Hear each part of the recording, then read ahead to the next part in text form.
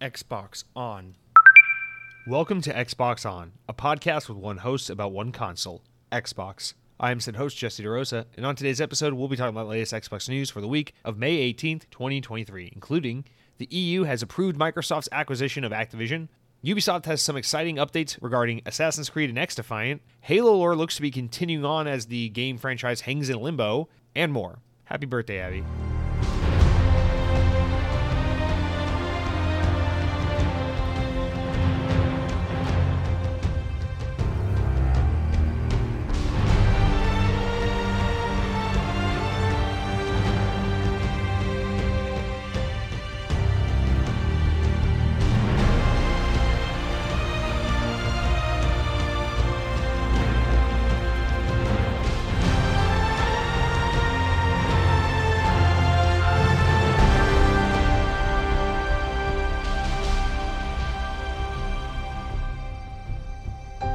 On this day in Xbox history, in the year 2010, Red Dead Redemption was released for the Xbox 360. That was 13 years ago. One of the great games of all time. I can confidently say, 13 years later, if you have not played the original Red Dead Redemption, and especially its sequel, Red Dead Redemption 2, but you gotta play both. So if you haven't played these two games, you have to, it's not one or the other, you have to play both. If you haven't played the Red Dead Redemption games, then you are cheating yourself of quite possibly the greatest narrative experience in gaming. I know people say listen, I played The Last of Us 1 and 2. Last of Us is great, especially the first one. It's a really great narrative. It's a really great experience. I don't know, man. I don't think it gets better than Red Dead Redemption 1 and 2, especially because not only is 2 just just really, really good. It's like everything that was so great about the first one, but in a all new story that's just even more refined and better at the storytelling and better at the immersion. But the payoff of the second one also takes the game that, at the time, I guess when Red Dead Redemption 2 came out, the first game was like 8 or 9 years old. It takes that game and retroactively makes it pay off even more a decade after you've played it. It's these games are, I don't know, no game's perfect, they say, and definitely gameplay wise, these games are not perfect, but oh man, in terms of just the overall experience of playing Red Dead Redemption 1 and 2, I don't know that there's a better game narratively. It's probably the best experience or like story experience there is to be had in all of video game history. Dude, I think Red Dead was a little overrated. I get why it's fun. It's definitely a good game, but Rockstar, they really are they really prove their worth when it comes to these Red Dead Redemption games. They're just so damn good. So happy 13th birthday, Red Dead Redemption. And if you haven't played it, I mean, you fucking idiot. That's all there is to it. All right, notable game releases. Guys, welcome to Xbox On, episode 207. Let's talk about some notable game releases coming out this week. There's only one of real note to go over, and that's LEGO 2K Drive. It comes out this Friday, the 19th, on Xbox One, Series S and X, and PC. This game looks freaking awesome. 2K, it's Lego. You can just transform into any kind of automobile. There's crazy stuff. There's the hamburger bun mobile. It looks like a really fun game. This is one I definitely have my eye on. I'm in a position where I cannot add any more games into my life currently, but I definitely have my eyes on this, and I will definitely be getting to it at some point. But if anyone out there is playing this week, let me know what you think. It looks good. Haven't seen any reviews for it yet, but I assume it's going to be a grand old time. I'd be shocked if it were anything less than pretty damn fun. But yeah, I'm excited to kind of see what the reaction to this game is. LEGO 2K Drive out this Friday. Maybe you should try it. I don't know. For Activision updates this week, guys, we're going to skip that because our Activision updates end up in the main news this week, and you probably already know why, but we'll get to that when we get to that. So that would bring us to our corrections. These two things aren't really corrections. They're just kinds of like, I don't know, there's no real place to put these. I guess they're technically mildly amusing stories, but that's the next segment. I wanted to put these two things kind of in their own box. Two things. First of all, guys, pull out a 40, take the cap off and put that shit face down. Let that spill out and hit the dirt, hit the pavement, whatever it is, and pour one out for your boy, Crossfire X. Cronky writes in and says, rest in peace, Crossfire X. You burn too brightly for this world or for console kids. Yeah, dude, rip Crossfire X. For those who don't know, Thursday, the day this podcast is going live, developer and publisher Smilegate are officially shutting down, delisting, erasing from the plane of existence Crossfire X, the Crossfire Xbox exclusive Game Pass title that came out last February, I want to say, and was just met with absolute abysmal reception. People hated the game. It's janky, it doesn't control right, the game plays like shit, looks like shit, the campaign sucks. Some of the criticism of this game is absolutely warranted. The controls and the feel of the game were a little bit janky. You tell this is very much a PC-centric developer trying to put something on console, and it was really weird. Like the campaign was made by Remedy, so the campaign felt kind of different. It was a different engine. They used the Remedy Northlight engine, and then the actual game, the multiplayer component, everything used a different engine. It did feel like a little bit of a hodgepodge, but I gotta be honest, as someone who grew up loving Crossfire on PC as a kid, this game actually did it for me. It was actually one of my favorite games last year. It's super jank, super rough around the edges, but I just found something kind of charming about it. It was that, I don't know, it's that Counter-Strike experience for console that Xbox really doesn't have, you know? Call of Duty, I'm not going to sit here and say Search and Destroy on Call of Duty is like Counter-Strike for Xbox, because it's not, but it is probably the closest thing we have. Crossfire X really was that kind of Counter-Strike experience for the Xbox console. And now, with that, we really won't have anything like it. I think that's a lot of what went wrong with this game is, yes, it was a little rough around the edges, but the bigger problem, I think, is just that the audience that it was released for, the Xbox exclusive audience, just really didn't know what to do with this more PC-centric type game. People were like, oh, there aren't enough maps. I'm like, that's not really how you play a game like this. You kind of like master the few maps that are on it, and you get really like MLG skilled at it, and it's about like skill and gunplay more than it is about like party items and map variety. It's not Call of Duty, not to say anything bad. I love Call of Duty. It's just, I feel like people really misunderstood what Crossfire X was. So it was half the game was a little underbaked and a little rough around the edges, and then it was also half like, I just don't think this market really understood what this game was. Maybe it wasn't marketed properly. I don't know. But I personally really enjoyed Crossfire X. I thought the multiplayer was a really damn good time. I especially loved the campaigns. Cronky put it best. We both played through them again this week just to kind of say goodbye to Crossfire before it went away forever. And replaying them, I recorded some footage on my capture card just to kind of, for posterity, just to kind of preserve, since it's so stupid that they're actually delisting the single player and the multiplayer. You could just let the single player stay up. You don't have to take that down too, but I guess they decided to take down the two campaigns. This game had two 2-hour campaigns. The first one, developed by Remedy Entertainment, the guys behind Quantum Break and Alan Wake and Control, literally feels like a Control game, but it's also like Call of Duty. It's campaign. It's a brief 2-hour fun little romp of an action movie. And then the second campaign that was developed more by Smilegate, the Crossfire developer, felt like basically a glorified G.I. Joe 2-hour plot, and it was fucking badass. Both of these campaigns were awesome. I really loved them a whole bunch, and I'm sad to see Crossfire X go. This is a game I definitely planned on coming back to time and time again, and I have throughout the past year plus it's been out.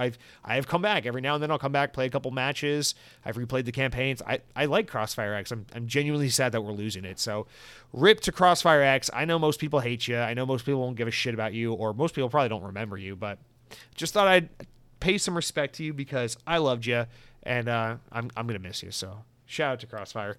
The other thing I want to mention, I don't know why I felt compelled to bring this up because it is an Xbox podcast, but I did want to just say I've been reflecting on my demeanor, the way I present myself, the way I talk about things on this podcast, and I don't like the way I come across and the person I am when Nintendo comes into the conversation. It's an ugly side of me that I'm not proud of. And I don't like it. It doesn't represent who I want to be. And so I don't think I should continue to present myself that way, guys. I shit on Nintendo. I shit on the blind favoritism they absolutely no doubt do receive from fans and critics. I shit on the fact that their console is an absolute potato and a lot of things. But the truth of the matter is, I, like many of you out there, grew up on Nintendo.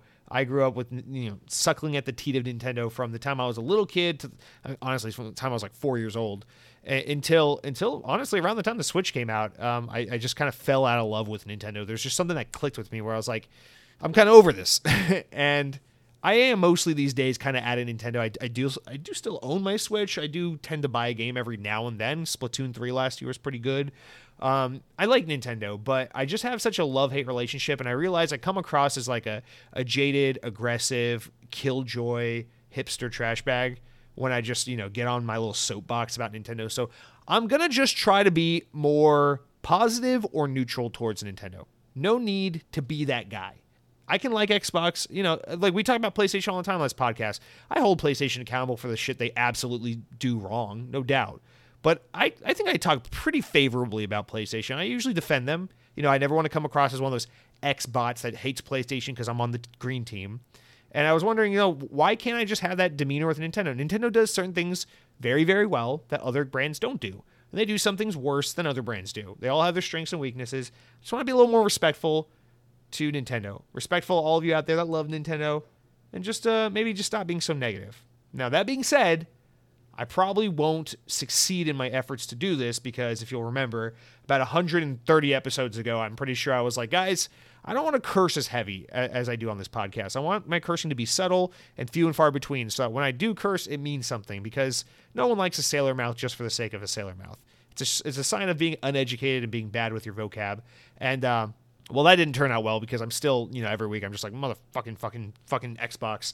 So I'll probably fail on this, but I do want to just put it out there that I'm going to try, at least for now, to be a little better to Nintendo and the Nintendo people out there. I'll even say, let me start with something positive. While I have no interest in playing the new Zelda game because I played Breath of the Wild, I spent 50 hours with it, it's fine. I think it's a little overrated. It wasn't for me, but I do think it is a creative, inventive, and pretty impressive game considering the hardware it's on. I don't plan on playing the new Zelda game, but I will say, just seeing kind of some of the feedback and the things it gets right, and the way that it is a little more traditional dungeon focused than the last entry was, I gotta say, the game looks a lot better. It seems a lot more promising than I initially gave it credit for. Maybe one day I'll even come around and give it a try. I don't know. Shout out to Tears of the Kingdom. Shout out to Nintendo. You rock. Thank you for my childhood. Now back to Xbox. Mildly amusing stories. If you're still here for the Xbox news, you guys, this is where we start to really get into the podcast. We talk about some stories at the top. We might not have too much to say about them, but they're worth mentioning at the top. It's some interesting developments in the Xbox world. Starting with the Asus Ally, the ROG Ally. Now, I heard Phil Spencer call this the ROG Ally. I'm not saying he said it wrong. In fact, when he said ROG Ally instead of ROG Ally, I was taken aback because I was like, have I ever heard someone pronounce this company's name before or this brand name before? Is it ROG? I always call it ROG, and I'm gonna be honest with you. If it is ROG, I'm still gonna call it ROG. I know it stands for Republic of Gaming. I do know that much. But I did not know that people called it ROG instead of ROG. So, side note, I'm going to keep calling it ROG because it sounds less cringe, but maybe Phil Spencer taught me something last week. All right, but we got an update on it. VGC, the only news source I'm aware of, says Asus has confirmed the pricing and release date of the Steam Deck rival, the ROG Ally.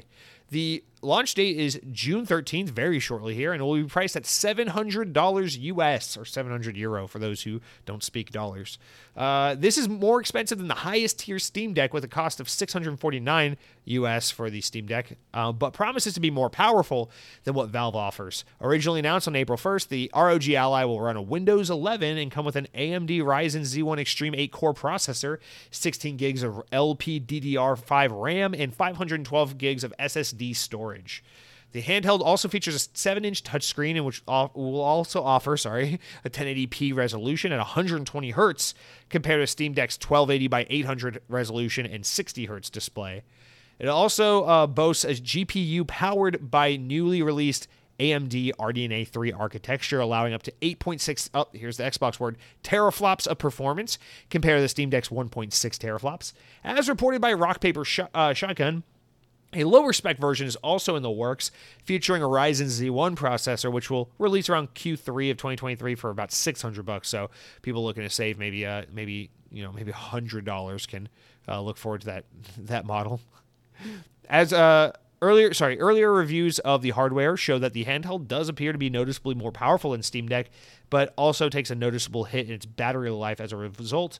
The Verge said that in their tests, it was able to hit high frame rates of 39 FPS on Cyberpunk 2077 on the Steam Deck, and that its standard performance on the ROG Ally was at 48 frames per second instead. However, it does go on to note that the Ally also has a turbo mode in which it boosts up to 65 frames per second on this little device, making it perform significantly better than the Steam Deck when in that mode. But of course, consequently, that absolutely destroys the battery life. I think by default, the battery life is somewhere around the 3.5 hour range. And then the turbo mode can put it down to like about an hour or less of battery life. But, for a high-powered PC portable thing, I don't think 3 hours is all that bad, to be honest, but what do I know? I know people are really excited about this, so I just kind of want to put that out there. I think this device looks awesome. If I had $700 burning a hole through my pocket right now, and I didn't have some other financial obligations that are just a little more, grabbing my attention right now, this is something I'd be seriously grappling with whether or not I want to pick one of these up. Because honestly, the fact that it runs Windows, very compelling. The fact that it's super, super powerful, very compelling. The fact that it has off-axis analog sticks like an Xbox controller, very competitive. I do want a really powerful portable that can play my Xbox games, but I don't know that I need one, because the fact of the matter is I mostly prefer to play games at home. And when I play at home, I like sitting on the couch in front of a big old TV with an Xbox controller in my hand. So there's something to like romanticize about like, oh, a portable that I can play gaming in. I could, the one time every other year where I go on a flight for 2 hours, I could bring my ROG Ally with me, or I could just cozy up in bed and play this thing. It's like, listen, if I lay in bed and try to play a gaming handheld, you know what's going to happen at my age? I'm going to get neck pain. Okay, I'm not 12 years old anymore. I can't just lay in bed for 3 hours playing my Game Boy Advance SP. I'm gonna get neck pain if I sit in bed and play the ROG Ally. So I'm not entertaining that idea any further, because I know at the end of the day, as attractive as this device is, I don't got no friends. I'm not going over to a friend's house to bring my portable computer, okay? I'm not some fucking European parading around a public transit based city where I can just, commute to and from work with an ROG Ally in hand to help burn the time. I'm an American. I sit in traffic just like everybody else. I do my do my part. So there's just no real use case for a device like this. As much as I like it, as much as I think the tech is super cool, I'd love to just have my hands on one and play with it. I just can't justify it, because I know at the end of the day, I'm so strapped for free time as it is.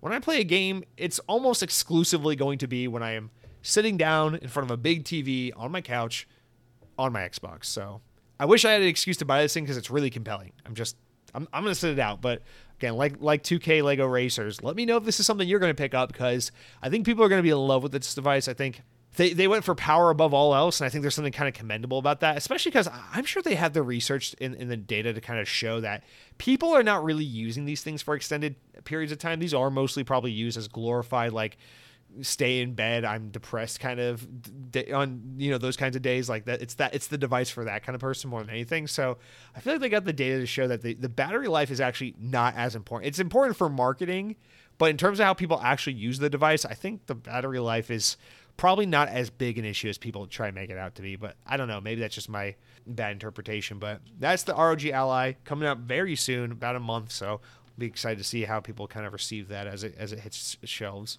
Guys, let's talk about Mortal Kombat. So last week, I didn't say anything about this last week, but let's bring it up now. So a little bit of Windows Central, a little bit of VGC. We got some reporting here.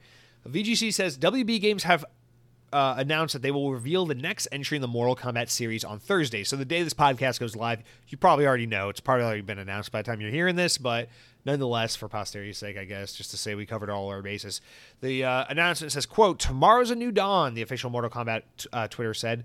It is time, May 18th, 6 a.m. Pacific time, so 9 a.m. tomorrow, we are getting a reveal. So, yeah, the debut trailer will be hitting. And then Windows Central did some reporting last week on the matter, saying that, they confirmed through their sources that the Mortal Kombat, in development by NetherRealm Studios and published by WB Games, that is going to be revealed tomorrow, will be called Mortal Kombat 1, like the number 1.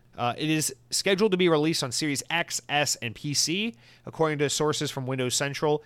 Bill Kun, I don't know if that's a Japanese thing, and suggests that the game will be revealed, or, well, we already know it's been revealed, so that's old. The Twitter post with the information also revealed some of the following information: that the standard edition of the game is probably going to cost $70 on Xbox Series S and X. The premium edition will be available for $110, and the collector's edition, spelled with a K, will cost $250 for Xbox Series X and S. Probably comes with a crazy statue and a certificate of authenticity.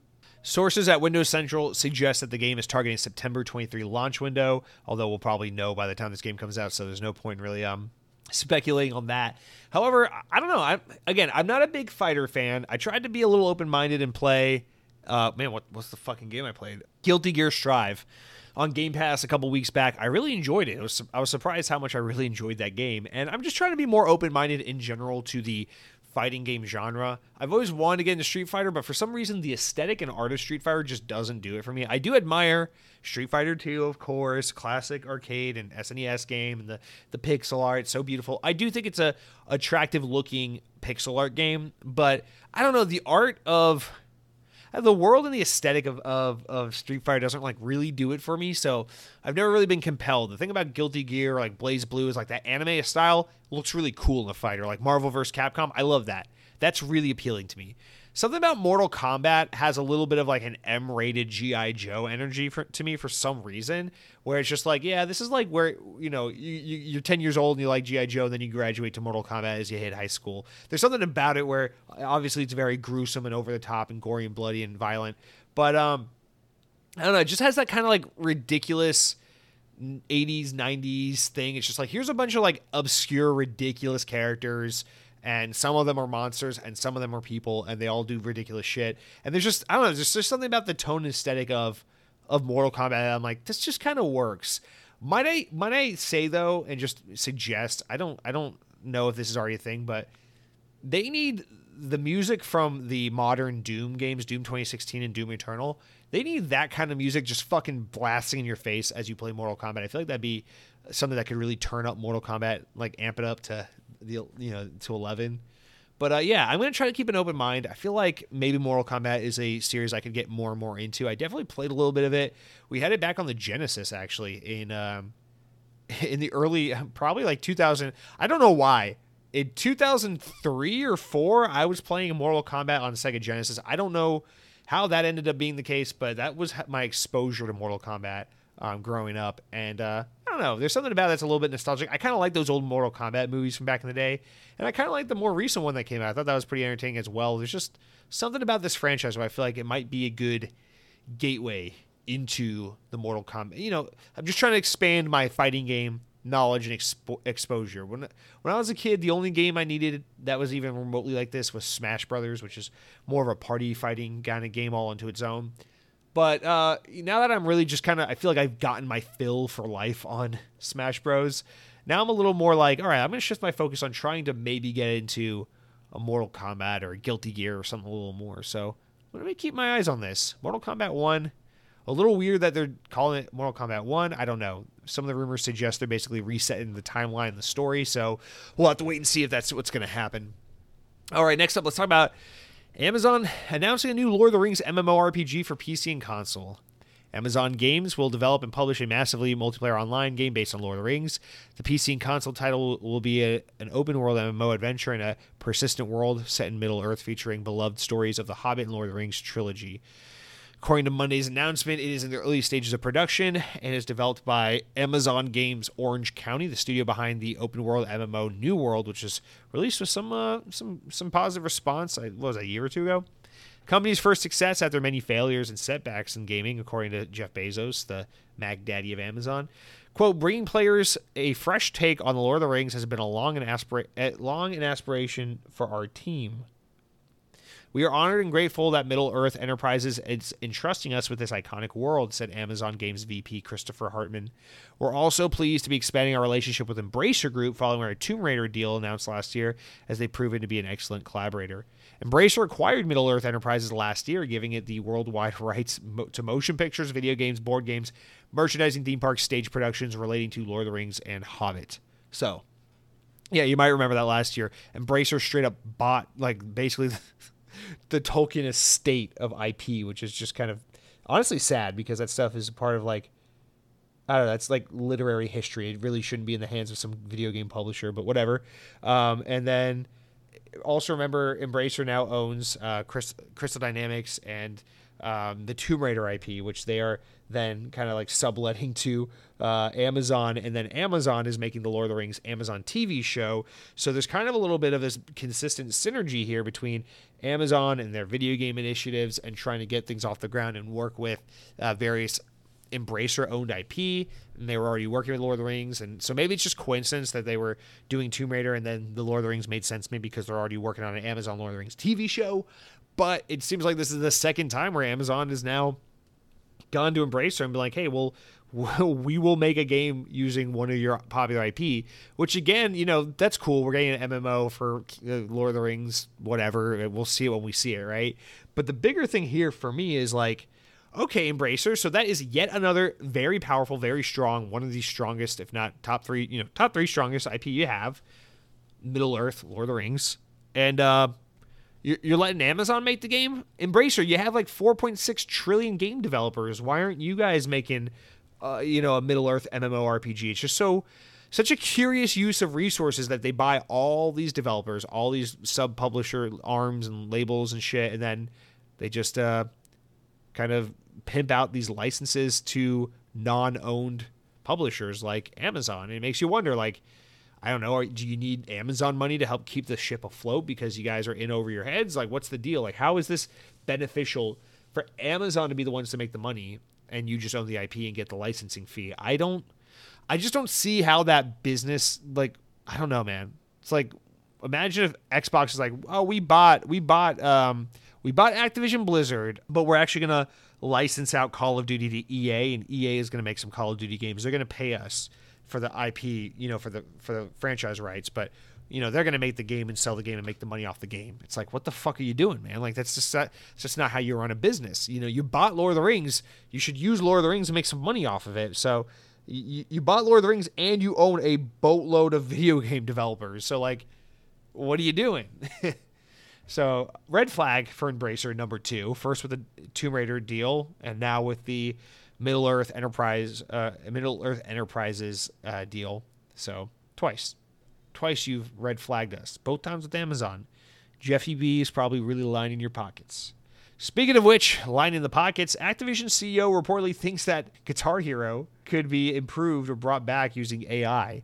According to VGC, Bobby Kotick, CEO of Activision, has reportedly said that the growing presence of AI could lead to a new Guitar Hero game, which makes use of it. Kotaku reports that Kotick was asked during a company-wide meeting last week on the role he thinks AI could play in video games, to which he says, I don't know how much people realize a lot of modern-day AI, including GPT, started with the idea of beating a game, whether it was Warcraft, Dota, StarCraft, chess, Go, or whatever. But what it is now is these large language learning model AI technologies all started from the idea of beating a game. And I think that one of the things I've experienced over the last year is that same feeling when I saw the first Macintosh, about how meaningful an impact an AI would be on society, both positive and negative.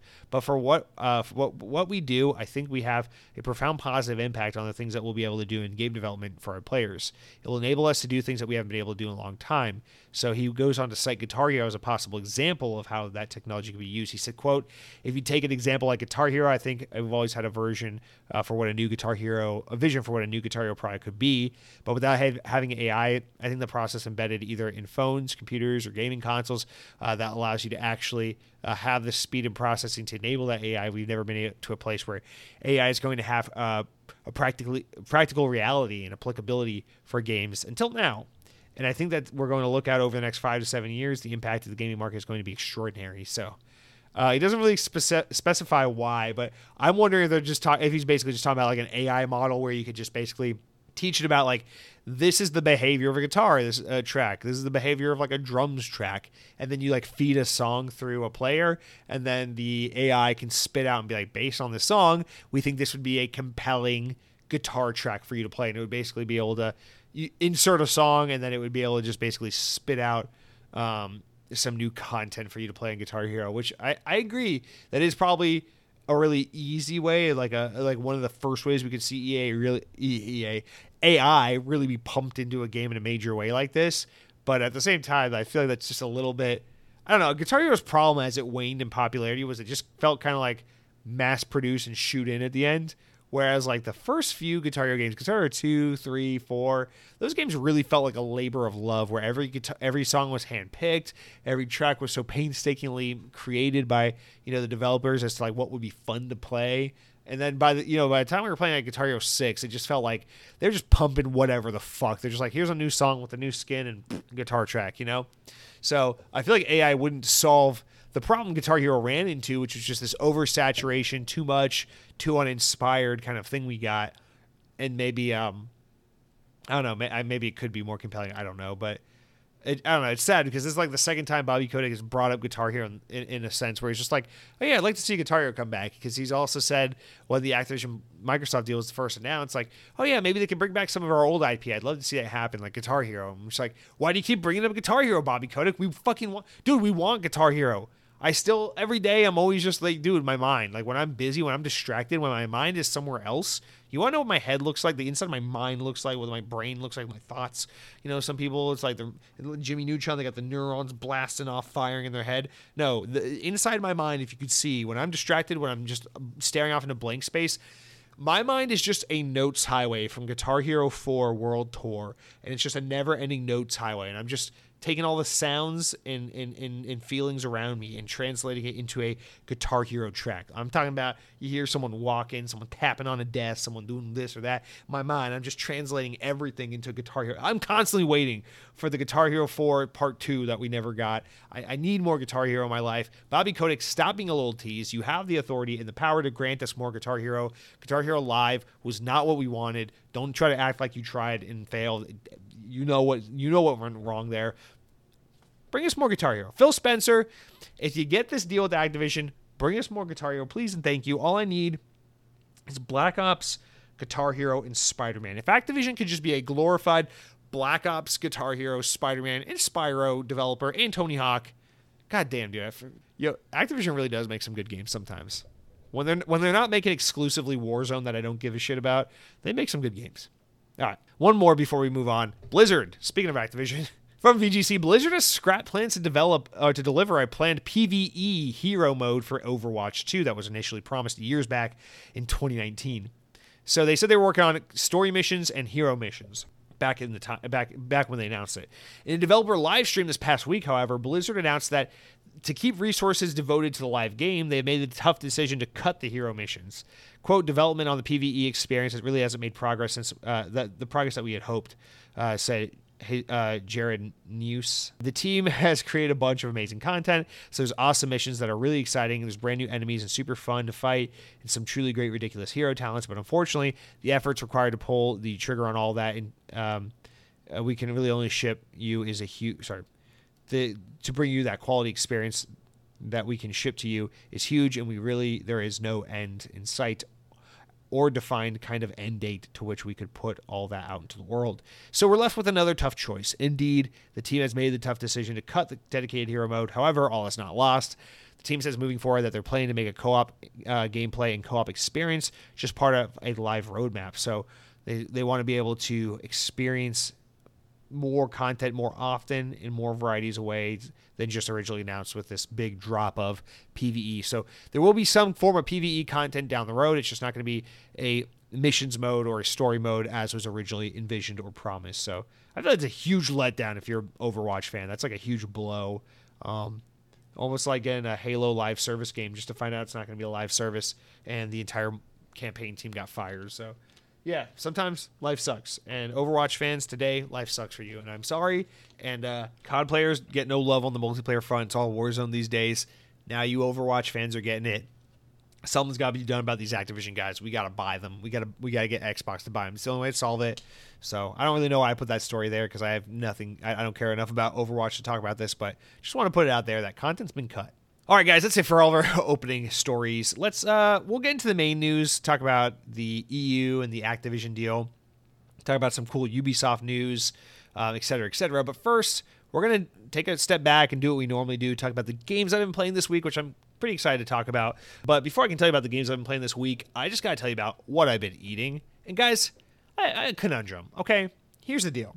So I'm fortunate enough to live in a world where Sam's Club exists. I know not everybody has that fortunate reality. Not every point in time has had a Sam's Club. So for me, it's relatively easy to just head into a Sam's Club and get like a 15, 20-pound bag.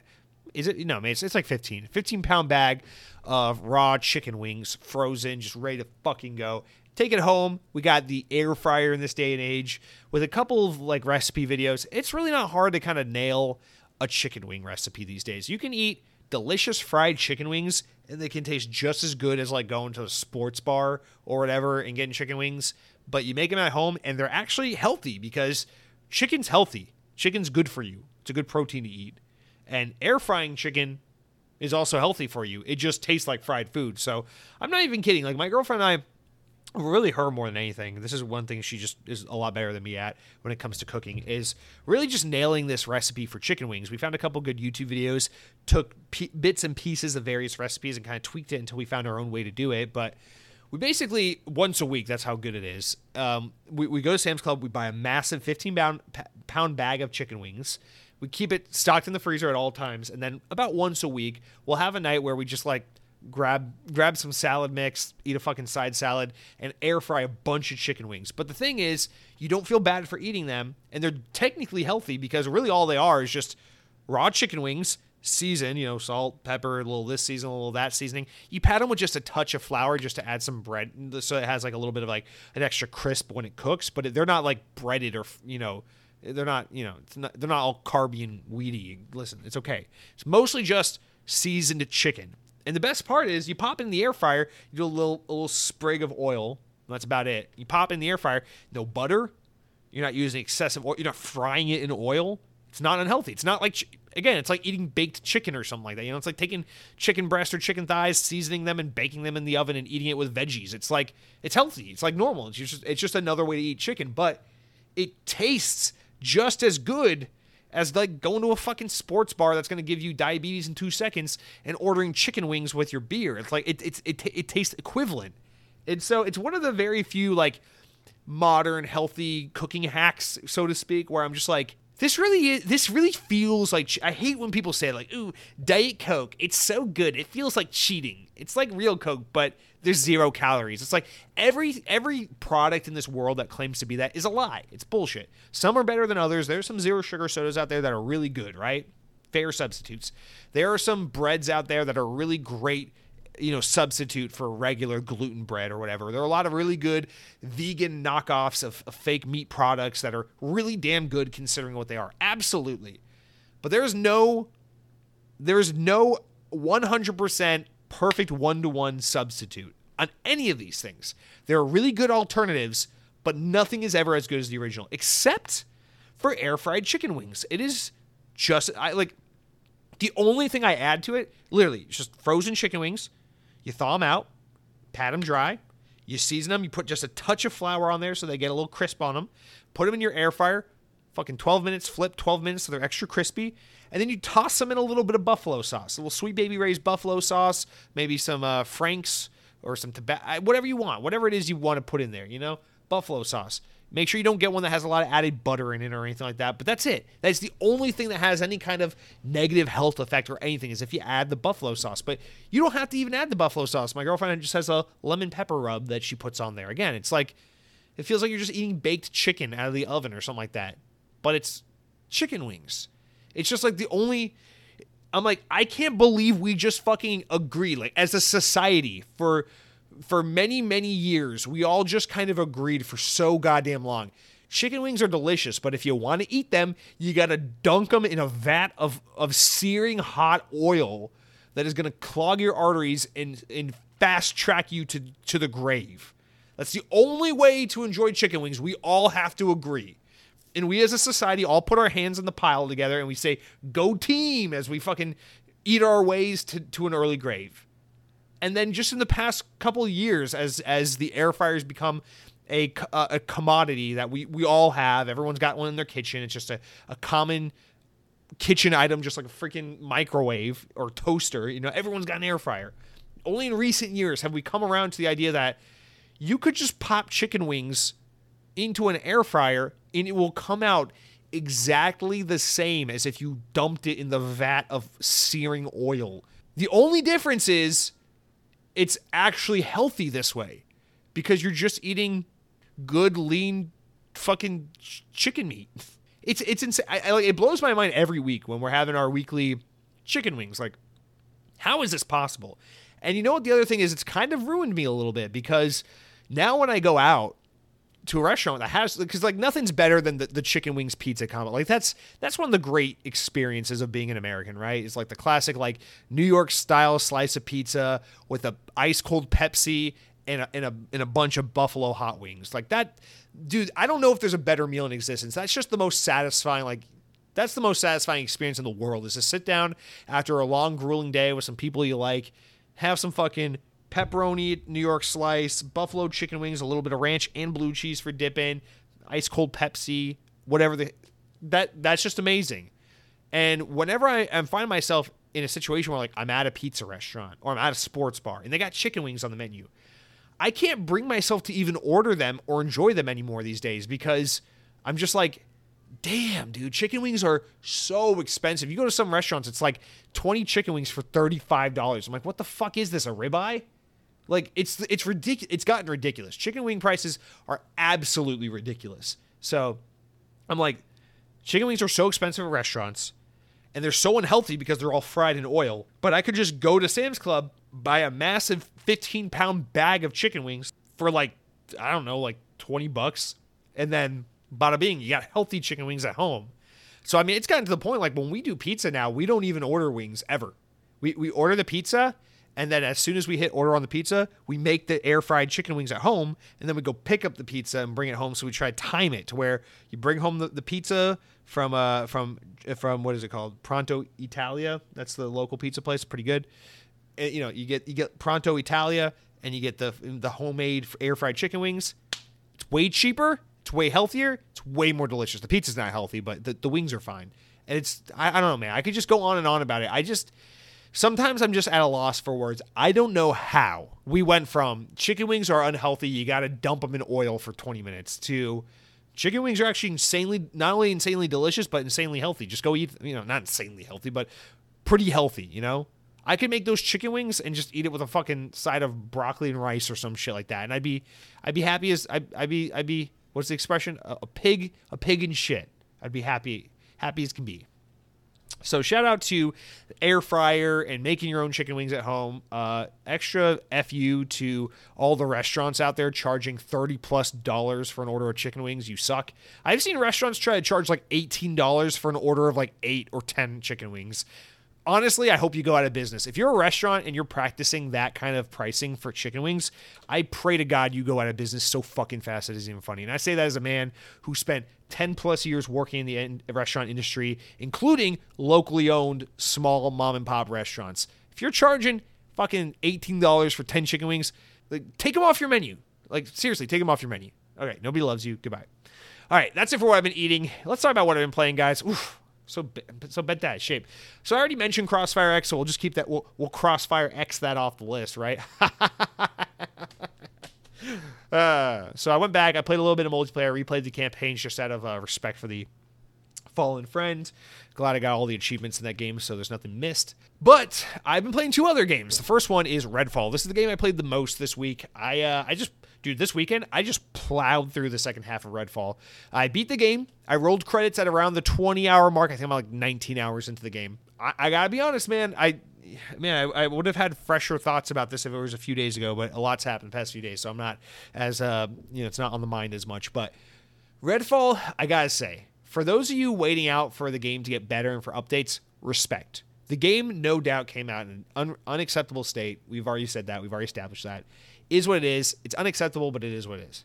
That being said, I do think that the ire towards this game about the performance is a little bit exaggerated. Just because, while, yes, it runs at 30 FPS on console, and I have to walk this back because I'm guilty of criticizing, this game doesn't desperately need 60 FPS as badly as I thought, because I played on PC and Xbox, and I'll be honest, the 30 FPS on console, on console did not bother me nearly as much as I thought it would. So I got to walk it back and apologize for being so dramatic about that before. And then all the talk about how glitchy it is and all the animations that suck. Yeah, it looks rough around the edges. Don't get me wrong. It looks AA as hell, but it's not like Cyberpunk 2077 unplayable jank. It's really not. The game is functionally 100% playable. It's fine. It just doesn't look pristine. And that goes from like animation glitches and bugs to like, more so, I'd just say the general like polish and graphics and texture popping and loading. I did watch a couple Digital Foundry videos on Redfall. Shout out to Digital Foundry if you've never watched them. They're a really big YouTube channel. I assume mostly everyone here in the show knows about them, but they do really in-depth technical deep dives into the latest things in gaming.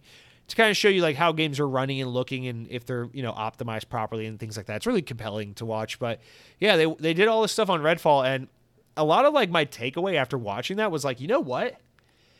This seems like a lot of cosmetic surface level stuff. For the most part, the game itself is largely unaffected from a moment-to-moment gameplay standpoint by the way this game was, the state in which it was launched. The only thing I will say that I'll give credit for, sometimes the AI in this game can be dumb as rocks, but sometimes it's absolutely competent. It can be a little hit or miss. And then sometimes the game is like, here are not enough enemies, which I like because it makes the game feel moody and ambient and it allows you to explore. But then sometimes the game will be like, here are too many enemies at once. I'm like, okay, I understand the game is also meant to be played with 2, 3, 4 friends, whatever, but you can't have it both ways. You can't be like, here's not enough enemies and then here's too many enemies. It's either one way or the other. So there were times where I felt a little overwhelmed because I played on single player. Like, this is just too much going on at once. This is overload. So, it mostly didn't bother me because I played on one of the easier difficulties. But I don't know, man. I gotta say, Redfall, I had such a good time with it. I just enjoyed the cozy ambience at the New England fall kind of Salem, Massachusetts feel, the especially when you get to the second map, the nautical carnival kind of feel that it does, the lighthouse, all that stuff. It feels like open world, cozy, fun Left 4 Dead, and I just absolutely enjoy every second of being in this world. I find the missions and the kind of checkbox style of the open world map to be incredibly fun and satisfying. It's one of those few games where I don't feel like, there's so much side content, I really don't want to do it. I just kind of want to blast through the main campaign. No, I kind of enjoyed just taking my time and going through. I cleared almost everything in the game. I really didn't leave the map too empty.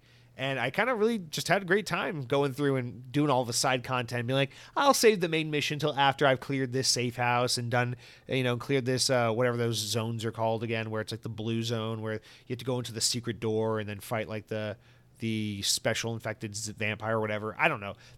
All that stuff, I found it to be so fun. It's such a nice Far Cry checkbox kind of style experience, but with gunplay that I thought was pretty satisfying, with an open world that was really fun to explore, and with a tone that just really brought me, honestly, the closest feeling I've had to Left 4 Dead since Left 4 Dead 2 came out in 2009. Yeah, suck it, Back 4 Blood, you failed. Suck it, all the other Left 4 Dead clones and inspired games that I've played since then. Nothing has made me feel this close to Left 4 Dead since Left 4 Dead 2 came out in 2009.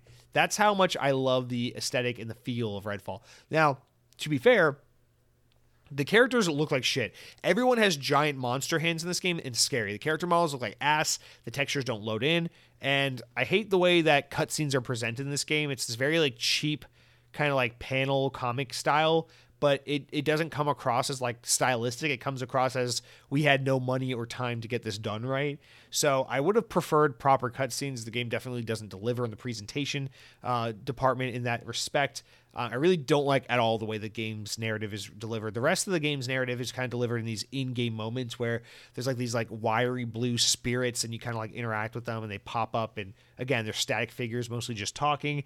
I really, really, really didn't love the way story is delivered in this game. Although I will say the story itself goes from kind of non-existent to paper thin to a little bit compelling at the end. I feel like towards the end, the story kind of picks up and is quite interesting. I wish the earlier stages of the game had as much interesting storytelling and character development as the later stages. As for your playable character, well, yeah, this is a little bit of a downside as well. It doesn't matter what character you pick. They all are just blank canvases that just have some generic phrases. None of them matter. I picked the girl with the afro that you see in most of the promotional material because she has the elevator gravity lift ability, which I thought was really, really cool and insanely helpful at some points when you're just trying to get around like high elevation points of the map. So highly recommend her. But again, I feel like this game didn't need to be a bunch of different characters split with a bunch of different skills. I felt like it could have just been like, you have your own ability, your own ability slots, and you choose or unlock or equip different abilities and make it more of a single player experience. If this game had been a single player only experience, I feel like it would have been much better in that regard. That way you can mix and match all the abilities without having to have arbitrary like 5 different characters to choose from. And then to that, I'll also just say the multiplayer thing, man. Like I don't know. I see people trashing this game saying it's a failed games as a service. This is why you shouldn't do games as a service, but I don't know who calls it a games as a service. I feel like everyone refers to it as such, but I don't see a lot of marketing where like Bethesda or Xbox are calling it a games as a service. Maybe I'm wrong and they are, but like I know they're continuing to support the game and they want to add additional content down the road, but this game did not read to me as a live service. There's no shop to buy skins. There's no season pass. There's no living, breathing, ever-changing world. It's just an open world game that has a lot to do with some like RPG elements like skill trees and a weapon gear system. But so what? That's like, I mean, that doesn't make it a fucking, that's like saying Final Fantasy is a fucking games as a service because it has RPG elements. I don't know. I reject the notion that this game is a games as a service. It doesn't feel like one. I don't know if maybe that's something they're planning on making it into over time, but it read to me like an open world Far Cry type game that will get DLC in the future, not like games as a service. This game will go on forever. Wait till season 7 when they get Freddy versus Jason in the fucking game. Like I did not read the game that way. So, I got a buddy who said he's looking forward to the game. It's definitely a Halloween game for him. He's going to wait for a couple updates to fix some things, make it a little smoother around the edges, and for it to just be a great Halloween experience for him. And I thought, that's a great idea. This game is the perfect Halloween game. Honestly, if they had released it in September, I think that would have been the sweet spot. But yeah, I mean, if you're concerned about the state the game is in, I would say maybe try something similar. Keep an eye out, see where it's at around Halloween time, and if it's in a much better state than it's in now, I say this game is just a phenomenally fun 20 hours, couple weekends of your life, just goofing off in the town of Redfall, shooting some vampires, stabbing them in the chest with stakes, and I don't know, just enjoying some really, really fun forever Halloween atmosphere. I really enjoyed Redfall. I would go back and play this game again if someone wanted to play co-op. I would 100% come back for new content down the road. I think this game is kind of underrated the outpour of negativity and hatred towards this game. I think is a little over. I think it's one of those things where it's like a bunch of people are responding to their favorite Twitter followers and content creators and going, oh, everyone says the game's rough, therefore it's a piece of shit game. Let's review bomb it. We hate it. And really, in reality, I think it's a game that definitely disappoints because this, Arcane's shown that they can be the best of the best. And this is a game that is definitely deeply flawed, but very, very fun at its core. And so for that, I say, yeah, Redfall is a absolute rock solid 7 out of 10. It's a 7 out of 10 up and down the spectrum. It has some things that desperately need to be tweaked and fixed over time. I definitely think they should have delayed the game until maybe late summer, early fall. But the game I played for 20 hours and beat this past weekend was a great amount of fun. I thought it was tremendous value for Game Pass. I hope Xbox will continue to focus more and more on making first-party games feel from a production level a little bit more first-party. But just as far as the game itself goes, I had such a blast with Redfall. I just hope more people are able to not let the conversation cloud their judgment and maybe just give the game a fair shake and see what they think for themselves. Because I think a lot more people were probably actually secretly in the closet enjoying this game more than maybe the atmosphere surrounding it would suggest. So shout out to Redfall. It's a great game. Really glad I played it. And I had fun. It was one of my most anticipated games of the year. Wasn't exactly what I was expecting. A little disappointing in some regards. But overall, quite pleased. It was a great 20 hours. Thank you, Game Pass. Thank you, Arcane. Move on with life, I suppose. The other game I tried to play, and this one will be brief because it's super funny. So, Blizzard had a Diablo 4 open server slam this weekend where basically you didn't have to pre-order the game. Anyone could download Diablo 4 this past weekend and just play the game through the first act. And the idea is, they call it a server slam, just to test the servers, try to stress test them, put as many people on them to try and make sure the game is in good running condition for when it comes out in a couple weeks. So I thought, you know what? I'm not the biggest Diablo fan, but people are just gushing about this game. I'm intrigued. I got a couple hours to kill. Let's try Diablo 4. So I go ahead and download it one morning. I'm like cleaning the apartment. I'm like, okay, it's downloading. It's got like 2 hours before it's done downloading. So I'm like cleaning the kitchen, doing this, doing that, vacuuming, kind of getting things ready. I'm waiting. I see my Xbox in the corner. I'm like, almost done, almost done, almost done. Finally, the game's done downloading, and I'm waiting for a friend to come over and pick me up because we're doing something. And the game finishes downloading, and I'm like, I think I got like 20 minutes. Let me try to get 20 minutes of playtime in. This is Sunday. I sit down, boot up the game. Super awesome opening. This game's got like a fucking 12-minute opening that's so good. Like, as has always been the case, Blizzard has just some of the most amazing opening cutscenes for their games, just like the old Warcraft games did, just like StarCraft games, all these games. Just really impressive opening cinematic. Okay? Cool. Really awesome. Let's get into the game. I make my character. We set off, and I'm about 5 minutes into the game. I'm like, okay, it looks and feels like Diablo 3. I played Diablo. I'm kind of a layman. I'm not very familiar with the franchise. It seems like more Diablo, but let's see. I'm running around playing. I'm like, okay, this is fun enough. You know, it's dumb, easy fun. Like, I'm into it. Cool. Diablo. And then my friend comes over. I'm like, oh, shit, I got to go. So I whatever. Meet up with my friend. We go out. We do our thing. I come back later that afternoon, and I'm like, I want to see more Diablo. Let me try to spend 2 hours with it. Let me see what this game's all about. I sit down. I boot it up. It's like 4 p.m, and my Xbox is like, or the game's like, oh, thank you. The server slam for Diablo 4 has concluded. Thank you for supporting the game or trying, whatever. The game comes out June 3rd, whatever. And I'm like, the fuck? So I spent 2 hours downloading this game to basically watch the opening cutscene, create a character, and play 5 minutes of the game. And so I have absolutely nothing to say about Diablo 4. Cool ass opening scene. The game comes out soon. People are really hyped about it. Character creator, I've never been a fan, so I don't really have much to say about it. But you know, I could write a thesis, I guess, on created class characters. So I don't know. That's just really all I got. Sorry, I tried to play Diablo 4. This is what I was able to get out of it. So yeah, there's that. Redfall, Diablo 4, Crossfire X. That's my weekend, baby. Played some Xbox. Hope you had a good one. See you next week. Oh wait, we got the news. All right. So that's it for what I've been playing. Now we'll jump into the main news. We'll talk about the EU and Activision and what's going on there. So let's take a quick break and jump right in. All right, guys. So starting with the news, we got two things regarding Activision, some big ones. The European Commission has officially approved Microsoft's proposed acquisition of Activision Blizzard. According to VGC, the approval is conditional on Microsoft fully complying with several commitments related to cloud gaming market. The ruling arrived shortly after the UK's CMA prevented the deal in claiming that it would stop the acquisition from happening globally, which the US regulator FTC is also suing to block the merger. However, Microsoft will hope the European Commission's decision to approve the deal will pressure other regulators to follow suit by clearing the deal subject to agreeing on concessions. The EU's investigation into the deal indicated that it would not harm the rival console and rival multi-game subscription services, that it could harm competition and distribution of games via cloud streaming services, and the supply of PC operating systems. To address the competition concerns identified by the Commission, Microsoft ordered the following agreements within a 10-year duration. Number one, free license to consumers of the EA and that would allow them to stream via any cloud game streaming service of their choice, all current and future Activision Blizzard PC and console games from which they have a license.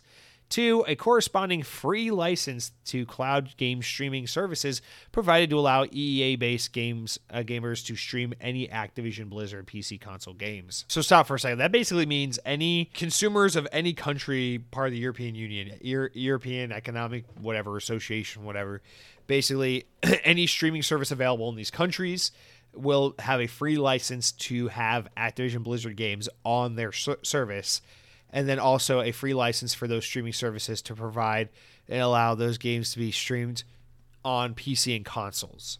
So that's basically saying like any streaming service that competes with Xbox Cloud Gaming can get Activision Blizzard games on their service included. We won't charge for it.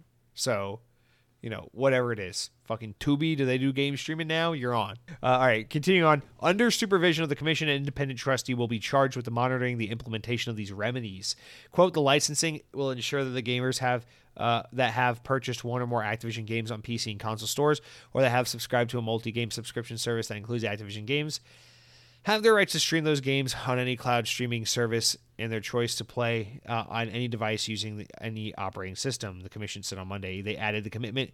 The commitments fully address the competition concerns identified by the Commission and represent a significant improvement of the cloud gaming as compared to the current situation.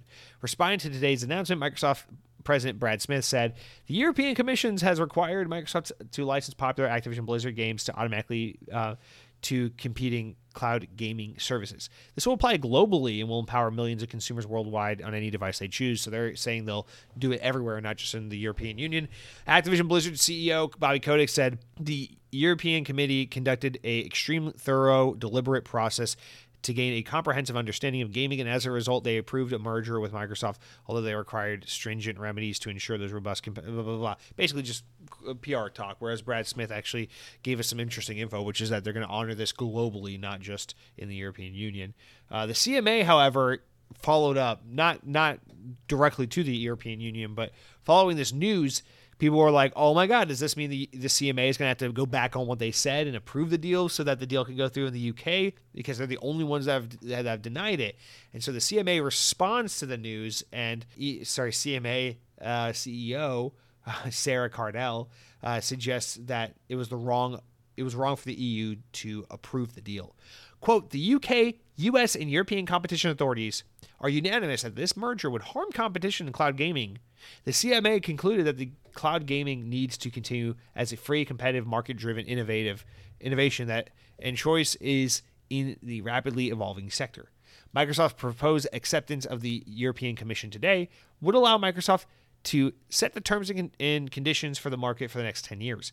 This would replace a free, open, and competitive market, which is subject to ongoing regulations on the games Microsoft sells, the platforms to which it sells them, and the conditions of sale. This is one of the responses the CMA's independent panel group rejected Microsoft's proposal for preventing the deal. While they recognize and respect the European Commission is entitled to take a different view, the CMA stands by its decision. So, again, as always, it's just like, I don't even necessarily disagree with the CMA, where it's like, yeah, I get it, man. Because at the end of the day, when it comes to governments versus corporations, I am for, putting a tight collar on these fucking corporations and be like, no, enough is enough.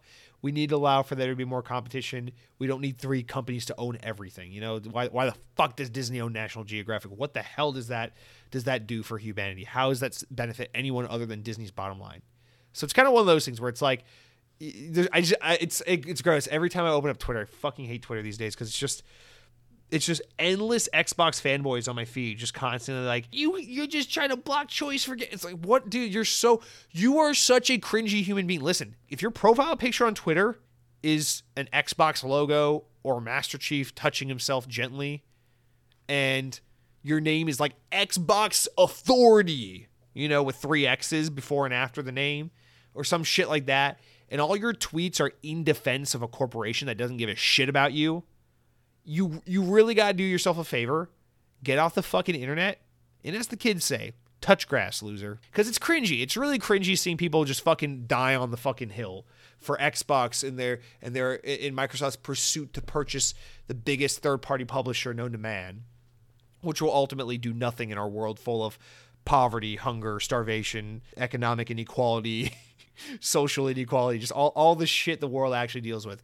It will accomplish absolutely nothing. It will just make Microsoft even wealthier than they already are. That's all that's going to get done from this deal. And you just see all these fucking like, my name is Ronald McXbox and I am so pissed off because the British denied my Xbox deal. It's annoying because we got to deal with the story. That's the real reason why it sucks. Because these fucking British people turned down the deal, and now we got to spend another 6 months talking about this news story every week. That's the real reason it sucks. But listen, I'm for the deal because I don't want fucking Tencent or someone else getting Activision. I'm for the deal because I love Call of Duty, and I'm not against not having to pay for Call of Duty again because it's included in my Game Pass subscription. Cool. But that's about the extent to which I give a shit about this. I'm not here like, yes, we won. We got Europe. They're bigger than the UK. Europe is bigger than the UK. And now the US is going to say yes. And then my mom's going to let me go out with my friends. And we're going to go to FYE and fucking buy all the Xbox games and then drop pennies on shoppers on the bottom floor from the top of the mall. And then we're going to get escorted out by the mall cop security. And I'm going to spit in their face, but they're not actual real cops, so they can't do anything about it. Stop, okay? Just stop what you're saying. Everything sucks. This is not that big a deal. It's a big deal in terms of the implications it has for the gaming industry, but I just, the people taking it personal, like they have a horse in this race. Oh, I need to know my favorite gaming brand is going to spend $70 billion to buy another powerful corporation from a man who sexually harasses women and doesn't do anything about misconduct in the workplace. Oh, I just need it. I need it. Whatever. that aside, it's like, yeah, it's huge news, guys. The European Union agreed on the deal. And it does, I think naturally everyone's knee-jerk reaction, every sane human being that's not just going to bat on Twitter with their fucking logo, with the red Xbox logo or whatever. You get on the fucking internet and you're like, okay. So if the European Union approved the deal and every other smaller regulatory body approved the deal, this puts the UK's CMA in kind of a funny position where it's like, you said no, but Europe said yes. And the US might say yes with the FTC. So what happens if everyone says yes except the British? Because this will be the third time in history where the US is going to go, we're not going to let the British tell us what to do. Listen, why don't you guys focus on exorbitant energy costs and not taking care of your own people and giving all your fucking money to some royal family that's a glorified celebrity assholes and worshiping them like they're royalty, which is fucking atrocious, instead of getting all up in arms about American businesses making deals behind closed doors. Okay, British people. I love how I'm just flipping the script now. Now I'm just defending. But no, seriously, I mean, it raises the question, like, so where do we go from here? Because now there's a conundrum. And I feel like even if the CMA comes out and says this, they kind of had to come out and say something, right? Because it makes them look weak. It is a power move for the EU to be like, yeah, we approved the deal. And that's not to say the EU is trying to make the CMA look bad, but it does have that effect, whether intended or not, right? So for them to approve the deal, it automatically puts the CMA in a little bit of a position where it's like, ooh, you look like a bitch now. Because every smaller entity approved it leading up to the CMA. Then the CMA was the first big regulatory body that could have said something meaningful, and they denied it. And so everyone's like, oh, that's it, it's over. But then the EU, which is far bigger than the UK, is like, nah, we'll approve it. And it's like, okay, well, what the fuck does that mean? That's like when dad says no, but mom says yes. And it's like, well, what mom says matters a lot more than what dad says.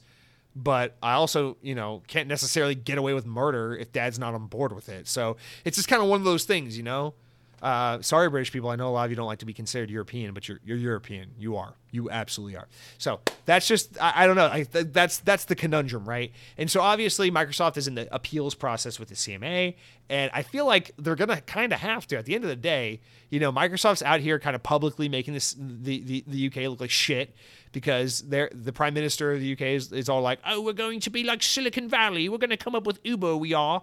And they're like, no, you're not. You're going to be fucking eating fucking beans on your toast and having exorbitant energy costs while your fucking 80-year-old decrepit baby man becomes prince or king or whatever the fuck he became. And that's what's really going to happen. It's just weird because now they're just in such a bitch view relative to the EU. And if this gets approved in the US, it really is a situation of like, I don't know, maybe Microsoft is like, okay, so there's this UK division of Activision that kind of operates as an independent licensed entity separate from the proper Activision. And in the UK, Activision games are kind of self-published by this like spin-off group of Activision, and they're sold at $70 a pop, and they're run like a third-party publisher. You can get Call of Duty or Tony Hawk or Skylanders and fucking $70 a pop, and it's sold from like this Activision UK publisher that's kind of like a spin-off independently run subsidiary of Activision. But then in literally everywhere else in the world, you got the Activision proper that's owned by Microsoft, and they got Call of Duty on Game Pass, and we got fucking Alan Wake 2. That's right, we bought Remedy now. They're part of Activision for some reason. We got motherfucking DLC for Concrete Genie, which was on PlayStation 4 years ago. Like, we got everything, and it's like, fuck you, the UK, because you guys said no, and everybody else said yes. Good luck trying to be like San Francisco. They got homeless people everywhere, and it smells like poop. You want to be like that? You're already halfway there. London, from what I hear, very expensive city. Get your shit under control, okay? No, but seriously, it's like the same criticism I have towards the CMA. It's like the same criticism I have towards the FTC here in America. It's like, why is the government so obsessed with fighting back over stupidity? It's like, video games. We must put our foot down and do something about this. But then it's like, oh yeah, millions of homeless people in our country. Someone really ought to do something about that, huh? It's so, I don't know. It's just so stupid to me, but here we are. I mean, like it's a where do we go from here situation, right? And I think the CMA is going to have to put on a strong face and say, we still disapprove of the deal because otherwise they look weak and stupid as fuck. And so I think they did what they had to do by making that statement. And then I think what you do is you just drag it out for a couple of months. You let the U.S. do, no doubt, what the FTC is going to do, which is trying to get some mainstream media airtime by like trying to put up a little bit of a fake fight, kind of playing dead a little bit, and then ultimately, in the end of the day, keel over and let the corporation have what they want, which is what is no doubt going to happen here in the U.S. That's how everything here goes, and then the UK will be like, okay, well, after many months of back and forth and a lot of appeals and such, we've decided to support the deal. However, we would like to point out, and I feel like this is probably what the CMA is going to have to do, is they're going to be the last ones to approve the deal. It's going to be many months down the road. They'll be the very last ones to do it, and they'll basically say the reason why it got done was because after holding out and holding their feet to the fire and in many, many months of back and forth, we were able to get them to make further concessions that truly made the deal viable for healthy and competition in the game streaming marketplace. And we don't think that would be what it is today without, our commitment to holding them accountable and making them do the right thing to make, cloud streaming a more viable market in the UK for consumers all across from the 4-leaf clover lands all the way up to the Big Ben, and we'll be like, oh, okay, it's so cool, so awesome, whatever. Okay, so that's my guess is that's exactly how this plays out. We got the CMA, we got the FTC. U.S. government's going to put up a fake fight to make it seem like they give a shit, and then they're going to do absolutely nothing, let the corporations win, and then the CMA is going to try to save face by putting the appeals process through its paces for a couple months, and then ultimately say yes and try to save face by saying, hey, we got more concessions. We made this more fair and equal than it otherwise would have been. Aren't we so great? And then Microsoft will own Activision, and then Call of Duty Black Ops Cold War II will come out, and then I will play many hours of Black Ops Cold War II, and then I will be very happy because it will have new Zombies maps on Game Pass. Okay, that's it. Done. Bye. Next week. See ya. Have a great week. Just kidding. Let's talk about Ubisoft. Guys, Ubisoft is a publisher from France, so they don't bathe a lot, but they do have some interesting news for you. In fact, we got two stories, one regarding Assassin's Creed Mirage, the other X-Defiant. Start with Assassin's Creed. So from VGC, the only website I'm aware of that, and I think they're British over there in the VGC world, so I make so much fun of the Europeans, but I'd have no access to video game news without these people. All right, Ubisoft is reportedly targeting an October 12th, 2023, let's try English, release date for Assassin's Creed Mirage. That's according to Assassin's Creed data miner and serial leaker, not serial killer, Jonathan, spelled with a 0 instead of an O, who discussed the alleged release date in a YouTube video last week. When he claimed the release date is currently fixed internally, he suggested it could shift a few weeks, although no later than November, if that clashes with the launch of another major game, which has yet to be announced. Ubisoft has reportedly delayed Assassin's Creed Mirage at least twice after initially targeting a late 22 or early 23 release. Following a series of leaks, Ubisoft confirmed last September that Assassin's Creed Mirage is the next game in the series. Officially set for release in 2023, Mirage takes place in the 9th century Baghdad and is described as a special tribute to the first Assassin's Creed. So it looks like this game is coming out this year. We all wonder, what the hell has Ubisoft got going on? They have a huge drought. It looks like Assassin's Creed Mirage, should these leaks and rumors be true, is going to be that big fall game for them this year, which I think will be a good one. I think Assassin's Creed games sell very well, with rare exception, and I think people will be pretty eager and hungry to experience something that is kind of that simplistic step back to the old school Assassin's Creed. And with it being tonally and artistically kind of an homage to the original Assassin's Creed, I feel like it'll be nostalgic for long old time fans of the franchise. What I'm trying to say, and it'll also be a good jumping on point, I think, for a lot of newcomers. So I feel like this Assassin's Creed is poised and positioned to be quite an accessible and highly marketable Assassin's Creed game. So I feel like this is going to be a pretty good one for them, provided, it doesn't fall into the trappings of modern gaming, which is the game comes out buggy, broken, and you can make easy internet funny videos showing off how bad the game is. So hopefully that's not the case, but provided this game launches smoothly, I think this game has potential to be quite a big hit for Ubisoft, which they sorely need right now. The other game we're waiting to hear more about is Avatar Frontiers of Pandora, which I'm actually personally pretty excited to see. That game is supposed to come out either this fall or next spring or something. So hopefully we'll hear about it sooner rather than later. I'm sure we will learn about it this summer. But yeah, so that's Assassin's Creed Mirage. I got to be honest with you personally, I don't generally have any interest in Assassin's Creed. The most I've ever wanted to play in Assassin's Creed was the third one because I thought the American Revolution was a pretty cool setting for Assassin's Creed. But that being said, none of these games have ever been compelling enough for me to actually play one. That one that took place in France was pretty cool too, although that's the one everyone claims to be the worst, although I doubt it. And then the other bit of Ubisoft news, the part I'm a little more excited about because I genuinely think this game is pretty good. Ubisoft has added X-Defiant to its software release schedule for the 2023-24 fiscal year. The free-to-play shooter will be released during the 12-month period ending on March 31st, 2024, which means we're basically about 10 months or less out from this game coming out. The publisher said on Tuesday, as previously confirmed, Ubisoft's 23-24 release schedule also includes Assassin's Creed Mirage, Avatar Frontiers of Pandora, Tom Clancy's Rainbow Six Mobile, who cares, Tom Clancy's The Division Resurgence, another large game, unannounced, I guess, Skull and Bones, and the Crew Motorfest. So I assume the Crew Motorfest is going to be like a motorcycle version of the Crew. Skull and Bones is dead on arrival. Another large game, can't speak to because we don't know what it is. Rainbow Six Mobile, nobody gives a shit. Avatar Frontiers of Pandora looks pretty good.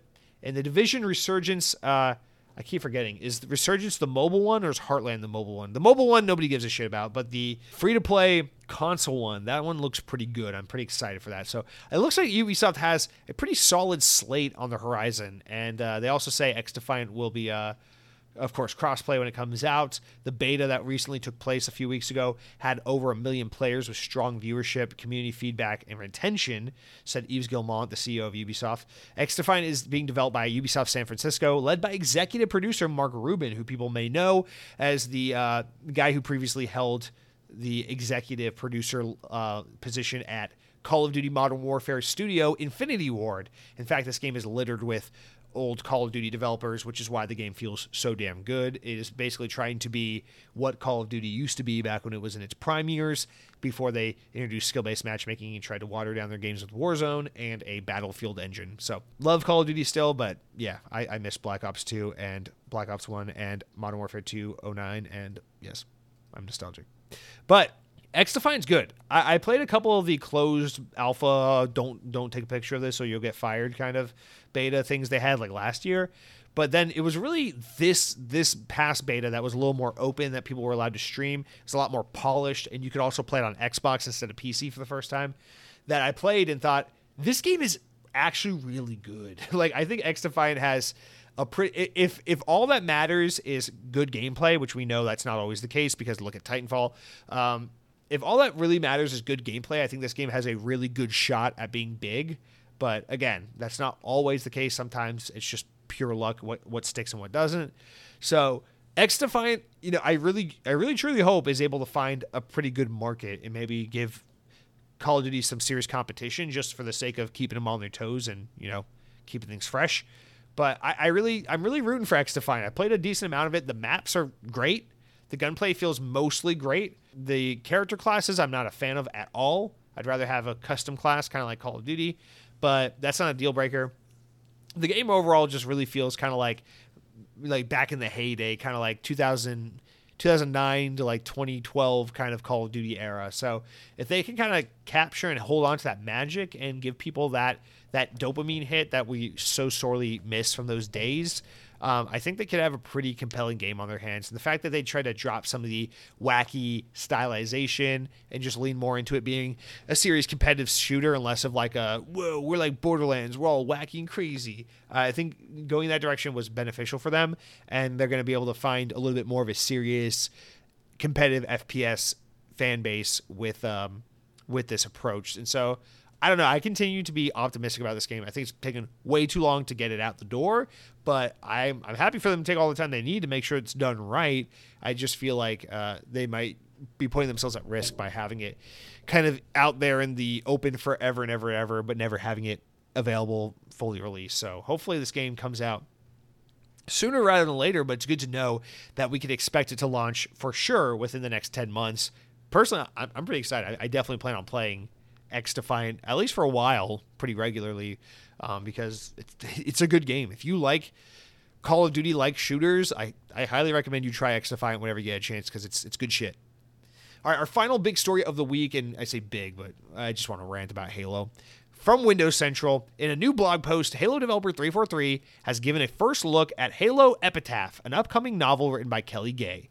The post includes the book's cover artwork illustrated by Chris McGarth, as well as the story's synopsis and some hints about its setting.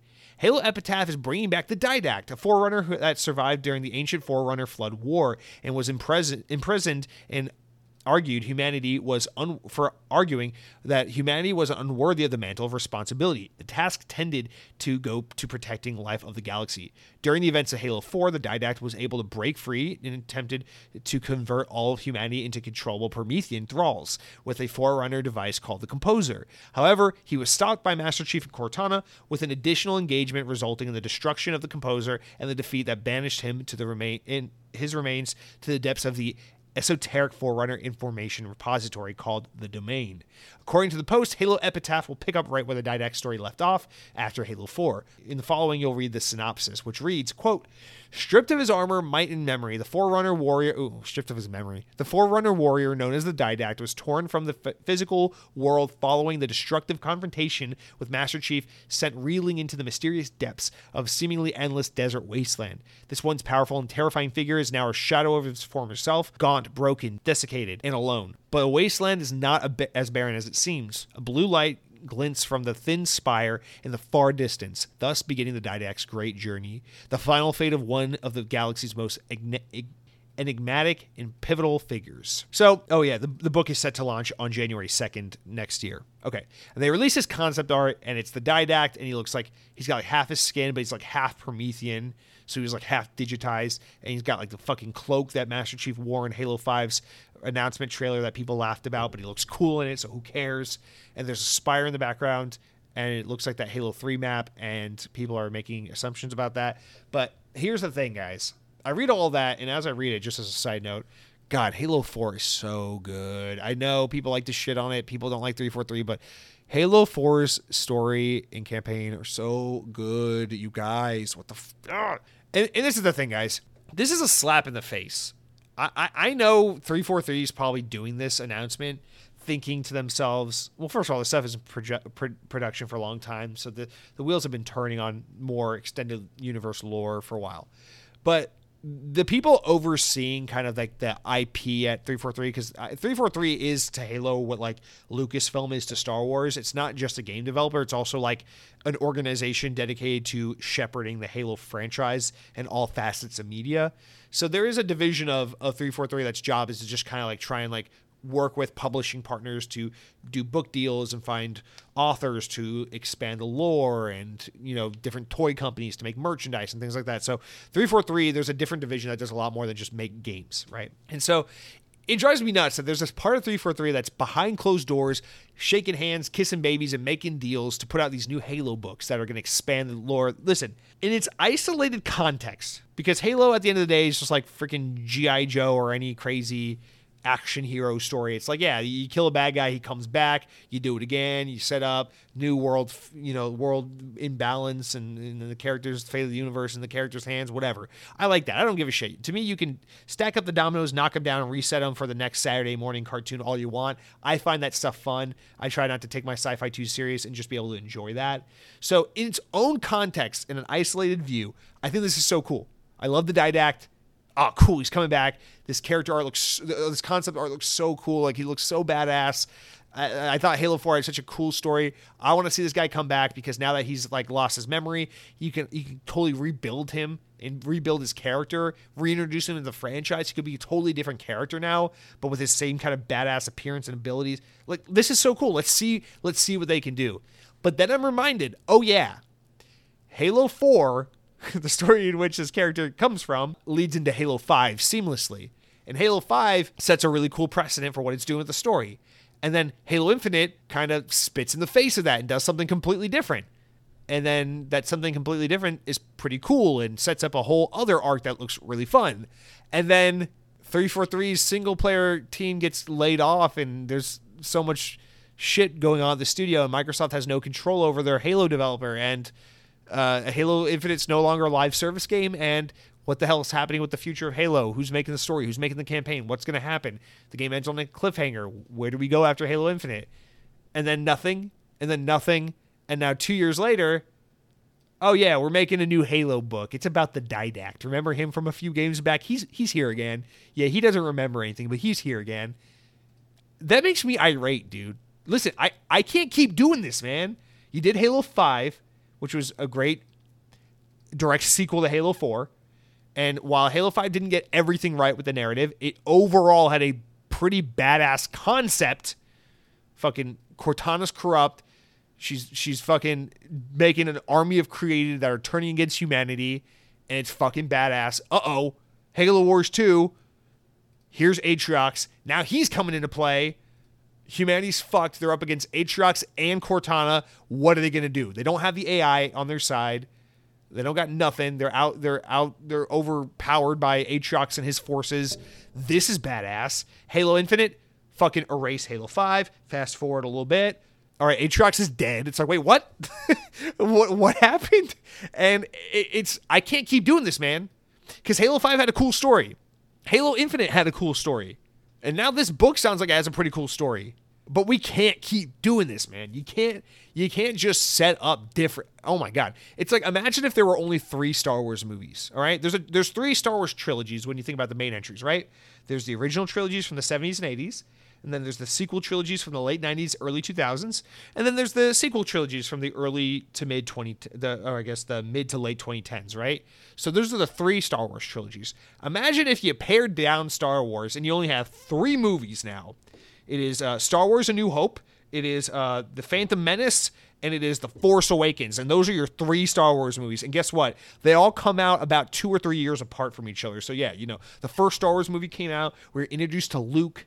He finds out he's a Jedi, and then Obi-Wan Kenobi dies, and you find out there was some backstory between him and this Anakin Darth Vader guy. Who's he? That's cool. Okay, I'm really excited to see where they go with that story. Let's see the sequel. All right, the sequel. What the fuck is this? Now Anakin's like 7 years old. What the fuck? Who's this guy? Qui-Gon? Oh God, he's dead. Who's the guy with the red face? Is he like a freaking ICP fan? What's this all about? Okay, well, that's weird. That was kind of cool, but like it had nothing to do with the last one. Okay, whatever. They're making a sequel. Okay, what's this? Star Wars The Force Awakens. Okay, why does this one look like the first movie again? Okay, so they went back to the old art style. Okay, that's weird. I kind of liked the prequels. They did a new art style. I appreciated that. Now they're just going back to the old art style. What's this all about? Okay, who's Poe? Who's this little roly-poly bot? Okay, Stormtrooper turned rogue. That's pretty badass. Okay, Kylo Ren's here. Where's Darth Vader? Is he dead? Okay, I guess he's dead. All right, where's Luke? Oh, he's in the last 2 seconds of the movie. Okay.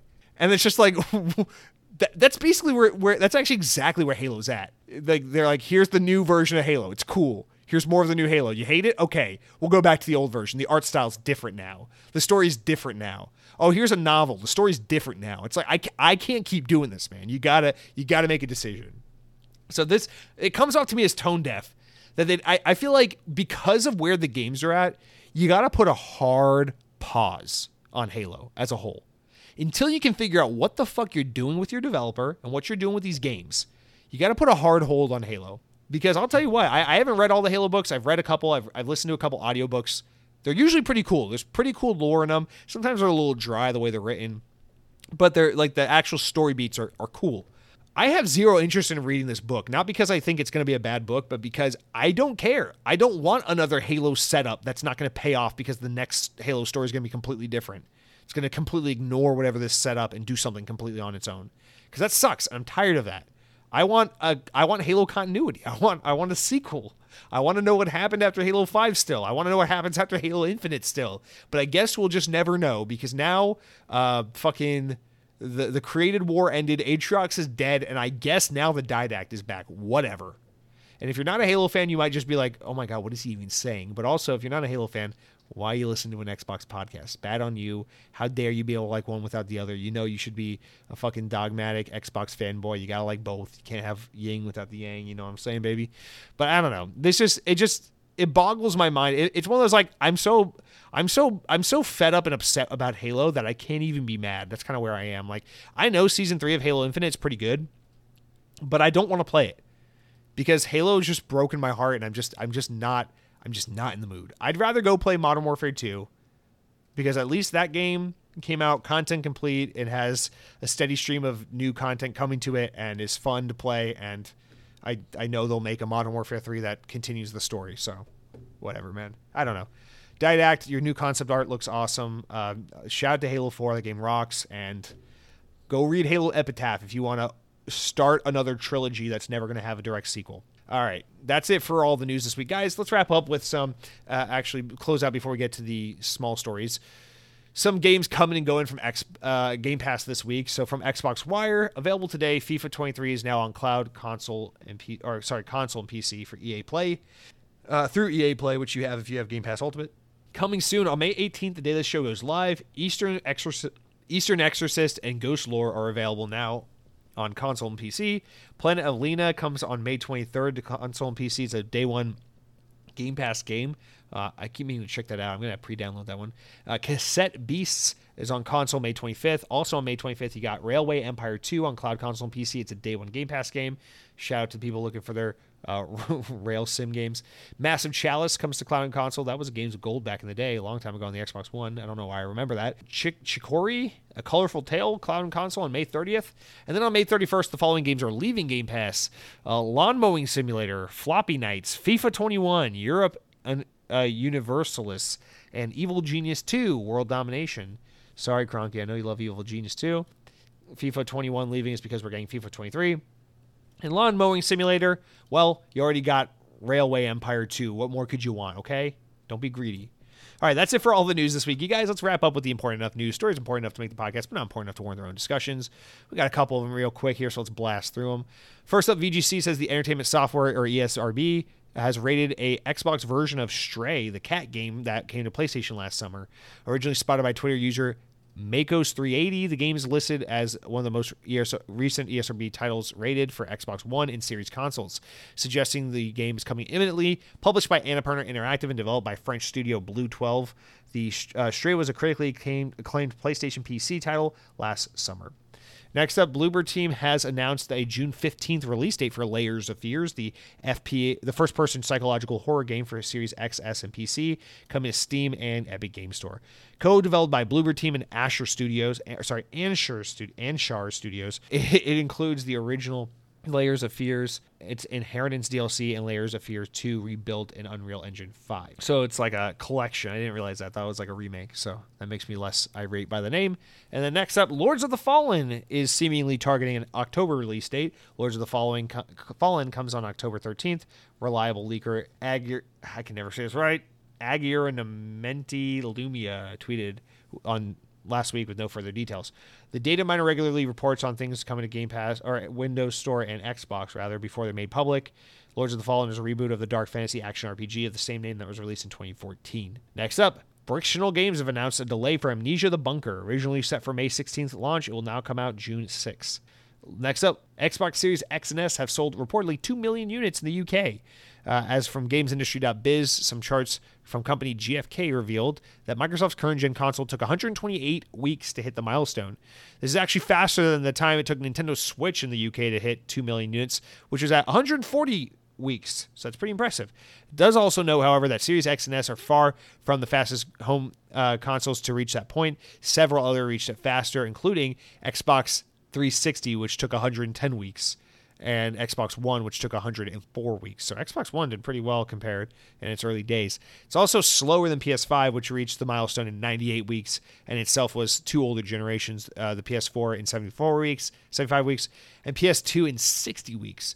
The fastest selling console to hit 2 million in UK history remains the Wii, which only took 57 weeks. So Xbox is doing relatively okay, but by history's sake, not that impressive. Next up, VGC reports Sega could become the next large publisher to charge $70 for games going forward. And CEO and CFO said during a Q&A investor call that they're looking for games that might fit that pricing structure. Blizzard have announced that BlizzCon will return to the Anaheim Convention Center in California later this year. The event takes place November 3rd and 4th. Further info will come in the next month. Next up, Saudi Arabia reportedly increased their stake in Electronic Arts, according to Seeking Alpha via GamesIndustry.biz. The kingdom's public investment fund, the PIF, published a new filing detailing the business of 3 months ending in March 31st. In that period, the PIF reported increased numbers of EA from 16 $28.01 million to $24.81 million. The increase of 55% of shares, PIF's total ownership stake in EA Sports FC published around 9%. So this god-awful government-run organization from terrible, tyrannical piece of shit human being continues to just buy up gobbles and gobs of the games industry, which is terrifying. Next up, CD Projekt Red's laid off 29 employees after re-scoping its Witcher spin-off game Project Cyrus. The layoffs mostly affect developer Molasses Flood, the American studio behind Flame and Flood, which CD Projekt acquired in 2021. Quote, because the project changes, so has the composition of the team that's working on it, mainly in the Molasses Flood side, CD Projekt said to the VGC. 21 U.S.-based developers have lost their jobs, 8 employees who have been working on the project in Poland. Shout out to the developers who lost their jobs. Hopefully nothing but good stuff comes their way following the devastating news. And finally, Devolver Digital, the indie publisher, have announced plans to hold another Devolver Digital showcase this summer, probably around Summer Games Fest. So be on the lookout for more info on that. That's going to do it for all of our news this week, you guys. Crack your knucks, drink some water, sit down in the chair. Let's talk about the comments. Favorite ending segment, the only ending segment for the Xbox On Podcast. You know how it works. You head on over to youtube.com/Xbox On Podcast. You click on the latest episode. Hit subscribe while you're there. Leave a nice review on iTunes. You leave a comment on the latest episode of the podcast. You say something nice. You say something mean. You can even say something in between. But don't call me Shirley. All right, guys. First of all, thank you. If you listen to the show on YouTube, I don't know what happened. I guess the podcast just kind of hit the algorithm. This show does okay for what it is, considering I'm an absolute nobody with no no reason to be in the know about things. I don't work in the industry or anything like that. I'm just a random guy with a microphone. I'm happy with the way the show performs, but YouTube is not the place where it performs at all. YouTube, it just flaps and flails, which I expect it's YouTube. So the podcast usually gets around maybe on a good week, 100 listens on YouTube. And for some reason, this past week, last week's episode just did really well, and it got over 500 views. So really appreciate it. If you checked out the show for the first time this week because of YouTube, I appreciate you checking out the show. If you're here again, second week in a row, I appreciate you, man. Thank you so much for listening to the show and supporting Xbox On. Please rate the show on iTunes and other podcast services. It means a whole lot. If you're not, I will say, if you're not going to rate it 5 stars, please do not rate the podcast. I'm not trying to figure out how I can be better. I'm not looking for constructive feedback. I'm looking for affirmation. So thank you very much for cooperating. And now let's get to the comments, guys. We got, I think, 12 entries, a lot. With a lot of views came a lot of comments. So we're going to blast through them, but I want everyone to be heard. So we're going to include them. So tune out if you don't like comments, but if you don't like comments, then you don't like this podcast because this comment's the best part. It's the icing on the cake. Tech Daddy K writes in for the first time in a while. Tech Daddy, good to see you. Hope you're doing well. He says, yo, how's your cat? Cat's good. She feels neglected lately because we're very busy with some stuff and we don't have as much time. And I feel like she's constantly feeling shafted and it makes me feel so bad. So I'm trying to spend extra time with her wherever I can. I'm trying to find little moments to sneak away, pet my kitty and tell her how much I love her. But she's doing well. Hope you're doing well, Tech Daddy. Cody Pavone writes in and says, hey, Jesse, been a couple weeks. Hope the home search is going well. Thank you. It's going. As for me, I've been being a patient one, giving Arcane the time they need to patch up Redfall where it should be. I'm excited to try the game, just not in its current state. In the meantime, I'm playing NHL 23 to satisfy my hockey craving. Active Golden Knights fan, praying we will take the Stanley Cup this year. I used to like hockey a lot as a kid. I kind of fell out of love as I got older, but I'm from Georgia, okay? We had the Atlanta Thrashers, and then they sold them to the Canadians, and then my love for hockey died immediately. So happy for you, man. Hey, let's go let's go Golden Knights. Hey, I live pretty close to Tampa Bay Lightning, though, and they're a pretty good team, right? So there's that now. I really need to go out and see a Tampa Bay Lightning game. I feel like that'd be a really fun time, actually. But yeah, hey, I appreciate you. We need more of that. People like kind of sticking by their guns, sticking to their guns and saying, hey, I'm not happy with the way this game is. I'll play it when it's ready. So that's good. Hopefully by Halloween time it is ready because, again, I highly recommend this game around the season, the spooky season. So thanks for writing in, Cody. Go Golden Knights. Have a great week. And please, if you're going to eat Pringles, the ranch ones are so good. Wes H. writes in and says, Jesse, I have to know. Are you wearing boxers right now? No, Jesse, I had to know. Do you ever drink regular Mountain Dew? I'm not a huge soda guy, but whenever I buy Mountain Dew, I never think of getting a special flavor. Yet that's all you talk about. Going off of that, what's your top 3 flavors? Wes, this is probably my favorite comment of the week, so thank you for being a god-tier human being and commenting in with it. Yeah, so that's a good point. I forget about that. Most people probably just think of regular Mountain Dew. I know. I feel like the way people view Mountain Dew is it's like there's regular Mountain Dew, there's Code Red, and there's Baja Blast. Those are like the only three flavors people probably really think about. But as I was saying to someone earlier this week, I think someone at work, there's two types of Mountain Dew people. There are people that drink Mountain Dew. Those are generally people who buy regular Mountain Dew and drink it. And then there's like Mountain Dew culture people, like people who are not fans of the drink Mountain Dew, but fans of the Mountain Dew culture. And that's kind of the camp I put myself in more. Not to say that like people who just like regular Mountain Dew are uncultured. That's not what I'm saying at all. What I'm saying is there's a community of Mountain Dew people like myself who are just we're just kind of too into the it's kind of like we were saying earlier. It's like the weird people on Twitter who are like 37-year-old men who their their Twitter profile picture is like Phil Spencer cradling a fucking Xbox Elite 2 controller, and their name is like Xbox Elite Thief X96D, and it's like fucking weird. And they're just like, they spend all day tweeting, Xbox is fucking king. Look at all these games Xbox has announced that will probably come out one day. They are God. I worship them. That's kind of like where I am with the Mountain Dew community a little bit, where it's just like, yeah, Mountain Dew, regular Mountain Dew is great. Don't get me wrong. It's the thing that started it all. We owe it all to Mountain Dew. It's the Jesus Christ, right? But when you're into the culture of Mountain Dew, when you're in the Mountain Dew community, it's really more about the reminiscing of flavors of Mountain Dew past while also speculating and anticipating the flavors yet to come. That's kind of like the fun of the Mountain Dew community.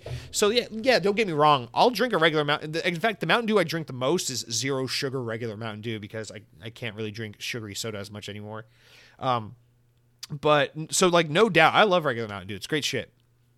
But yeah, the fun of the Mountain Dew community is always fixating on the fun flavors because historically, it's not so much these days, but historically, I think what makes Mountain Dew this way is, well, Mountain Dew obviously has kind of a marketing association. It's like kind of like the soda for like edgy gamer kids, skater, gamer, 90s, whatever, Mountain Dew. Like it kind of has that association, you know, people still think of Mountain Dew and think like Call of Duty, Xbox, Doritos, that kind of thing. So I think part of that group is just a bunch of like stupid young guys who want to drink sugary, crappy, nonsensical soda. But I think also it's because, and more importantly so, historically Mountain Dew's been one of the few sodas where they can do experimental flavors and it's like, oh, this isn't shit. You know, like you think about Coke, like obviously Coke is most people would consider as the best soda, right? Coke, oh, so good. But you think about all the variants of Coke, it's like, there's cherry Coke, that's fine. There's vanilla Coke, that's pretty good. Obviously Diet Coke is where it's at for most people because it's just statistically so popular. But like, I don't know, like you don't see the world on fire when they're like, here's Coke Summerfest, or here's Coke Marshmallow Edition, or here's Coke Lime and Tortilla Chips Edition. You know, like they do that stuff. Like you get that, you get the fun flavors of Coke, but people aren't like obsessed with that. There's no culture really around the various flavors of Coke. You know, they all do it. Even other Pepsi-owned sodas like Pepsi or whatever, or like Sierra Mist and all whatever, Dr. Pepper. Although Dr. Pepper is just partnered with Pepsi, they're a separate company, but we don't need to get into that. It's just one of those things where Mountain Dew surprisingly just had historically a good track record of their spin-off flavors being just as good and in some cases better than their original soda. So that's where it comes from. It's like, why does everybody know Baja Blast? Because Baja Blast is like in some cases better. I don't actually think it's better than regular Mountain Dew, but to a lot of people, Baja Blast is better than regular Mountain Dew. That's why people care about the other flavors, because it's like, wait, so Baja Blast isn't just like some like promotional gag flavor for Taco Bell. It's like genuinely a better Mountain Dew flavor or a really great Mountain Dew flavor. Yeah. And the same thing about Code Red. Like a lot of people would say Code Red's better than regular Mountain Dew. It's just a beloved classic flavor. And so Mountain Dew just kind of has that prestige historically, like Game Fuel back in the day. It's a god tier flavor. I would say Game Fuel is definitely better than regular Mountain Dew. Absolutely. Voltage. I would say Voltage is better than regular Mountain Dew. Voltage is so good. My favorite Mountain Dew flavor, Whiteout. Oh, rest in peace. Whiteout is the best soft drink ever made in the history of humanity. So it's just like Mountain Dew had a really good history from the beginning of its inception until I'd say about 5 years ago, where basically they with rare exception, they didn't miss. If they put out a new flavor, it was good. Pitch Black, Livewire, they're always good. They're always really good sodas. Nowadays, I have, I've talked about on the show, I won't get into it. I have issue with Mountain Dew. They release way too many flavors way too frequently, and half of them don't have the Mountain Dew charm that usually they do have. Like, usually a Mountain Dew flavor tastes like Mountain Dew with a surge of some other flavor. Nowadays, they'll just fucking make fucking grape Fanta and slap a Mountain Dew label on it and be like, it's Mountain Dew, believe me, trust me, fucking summer edition, here's fucking strawberry lemonade, Mountain Dew, why not? And I take issue with that, but I think that's where it comes from. It's just like, for Mountain Dew fans, it's like generally exciting. Like, a few years ago, we got Liberty Brew for the summer. That was a great flavor. Dew SA, really good. Pitch Black is almost always really good. Or Pitch Black is really good, rather. Voodoo, the Halloween flavor, is almost always pretty good. Livewire staple, amazing. Whiteout, Voltage, Code Red, all great flavor. So it's like, that's just the thing. It's like Mountain Dew, it's awesome. The culture, the fun of it, it's just... I'm half joking, but I am half being serious. I do follow the Mountain Dew subreddit. Please don't judge me. But yeah, my top 3 favorite Mountain Dew flavors, without a doubt, my number 1 is always going to be Whiteout. Whiteout is the best Mountain Dew. Rest in peace. From what I understand, they only sell it in like the Midwest United States. It's really hard to get your hands on. But when that was available from 2009 until about 4 years ago, that was my favorite. That's my favorite drink. Other than water, my favorite drink would be Mountain Dew Whiteout. So good. My second favorite Mountain Dew flavor, I'm gonna have to say, is not Livewire. Is Game Fuel. You may have tried it, like the Halo 3 Game Fuel or the Halo 4 Game Fuel, or like they did a Game Fuel when the Xbox One came out. They've done Game Fuel a lot of times, and sometimes they'll do like a different flavor of Game Fuel. Like for when Call of Duty Advanced Warfare came out in 2014, they did Mountain Dew Game Fuel, but it was like a lemonade version. That one sucked. At one point they did a World of Warcraft one where they had like a cherry game, it was like a cherry Code Red Game Fuel mix thing, and then they had like a blue berry kind of mixed berry charged Game Fuel. Those were good, but I'm talking about classic Game Fuel, like the Halo 3. If you literally type in Halo 3 Mountain Dew Game Fuel, that, oh my God, dude. Ugh. For a couple of years, it was sold as an exclusive flavor at Arby's for some reason. And when it was, I went to Arby's a whole fucking lot. There was an Arby's on my college campus, and I would go there and get fucking chicken sliders and a Mountain Dew Game Fuel like 3 times a week. I swear to God, it was so good. But yeah, those days are gone, unfortunately. Arby's now sells Coke, fuck you. And but yeah, I'd say number 1 is Whiteout. Number 2 is definitely Game Fuel. Number 3 is a tricky one. I feel like number 3 could probably change depending on the day of the week. Sometimes I might say Livewire, but that's not true. Sometimes I would say regular Mountain Dew, but that's not true. Dude, that's a really hard question. I actually don't know the answer. I kind of hate that you asked me that question. It's hard. I don't know. I'd say probably Voltage or Liberty Brew or Livewire. No, let's say regular. Let's give the classic flavor its spotlight. Let's just say that just because it is the classic. So I'll say Whiteout, Game Fuel, and classic Mountain Dew. Although I'd probably say Voltage for real. Maybe Whiteout, Game Fuel, and then Voltage. I don't know. Fuck off. This is too hard. Wes, thank you for writing in. Great question. OG Man writes in and says, happy for you going through the home buying process. I bought mine literally a month before COVID hit, got my keys in March of 2020. Definitely one of the most stressful and annoying things, but it's the best decision I've ever made. OG Man, if I were a little bit older and if it weren't for the fact that COVID happened like right after college when I was so broke and didn't have a way of buying a home. But no, seriously, happy for you, man. That fucking rocks. Anyone who bought their home before COVID, or during the early days of COVID when interest rates were at the bottom of the floor, good on you. I tried the newer Dew Summer Freeze because I saw you tweet about it. It wasn't bad, but I'm curious, your top 3 or 5 Dew flavors are not. Oh shit, I didn't realize that multiple people commented about this. Holy fuck. And this is pure coincidence that I pasted these comments back to back. This is actually pure coincidence. I didn't know this. So you guys both asked about this. Okay, so to answer it, yeah. You said your top flavors are Baja Blast, but 2 and 3 is probably Voltage, Livewire, or Spark. Hard to pick. Spark, I'll fight you on Spark. I'm not a fan, but whatever. To each their own. But yeah, Voltage, pretty solid pick. Livewire, pretty solid pick. Baja Blast is really good. I'd say Baja Blast is definitely top 10. I don't know. Because there's the special thing about Baja Blast is it really is a special flavor when you drink it with Taco Bell, and how the drink kind of feels integral to a Taco Bell experience. But I feel like that's also its downside, is that like when they release the Baja Blast in stores every now and then as a special limited time run, and you can go to Walmart and buy a 12-pack of Baja Blast, it's cool. But then you go home and like, you make dinner and you're like drinking a can of Baja Blast with like like chicken tortilla soup or something like that. And you're just like, this isn't Taco Bell. It's like, you made like fucking like a primavera pasta or something for dinner. And you're like, my Baja Blast does not go well with this because I feel like I should be eating a Crunchwrap Supreme right now. So that's my problem with Baja Blast, but it is so good, especially with Taco Bell. It's just a beautiful match made in heaven. But really solid pick. Shout out to Voltage. Voltage is probably my number 3. God, yeah, probably Whiteout, Game Fuel, Voltage. I'd probably say that.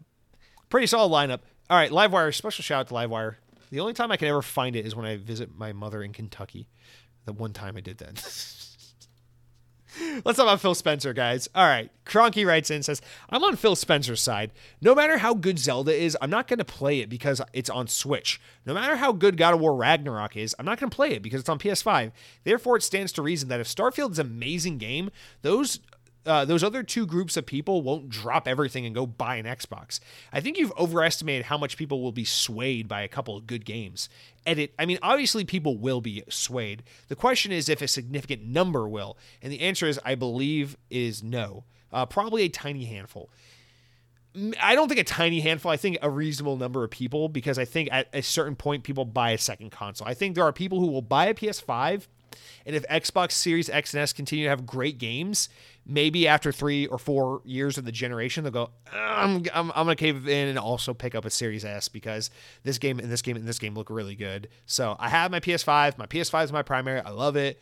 But now I'm going to pick up a Series S also because I kind of want to play this, and this. But when Xbox doesn't have this, and this, because all their games keep fucking coming out broken and half finished and not great, then you're not giving PlayStation fans a reason to pick up a Series S as a secondary console, You're not giving, and it's different. With Nintendo, because a lot of their market is kids, it's either grown-ass adults who play Nintendo secondary because they're nostalgic for freaking Mario, whatever, that's fine. But the bigger portion of the Nintendo audience is kids. And so if you're Xbox, you want to be on good terms with Nintendo, and you want to sway Nintendo gamers, because a lot of those kids are going to grow up and then go, all right, well, Nintendo's going to be my secondary, or I'm going to move on from Nintendo because I kind of outgrew some of this stuff. And they're going to go to PlayStation or Xbox. So if you have really compelling games, you're going to convince a lot of these Nintendo gamers to grow out of Nintendo into Xbox. But if you have bad games, you're going to convince all these Nintendo gamers to grow out of Nintendo into PlayStation or PC. That's what's going to happen. And so I actually refuse to believe this. I think great games will actually absolutely sell Xboxes.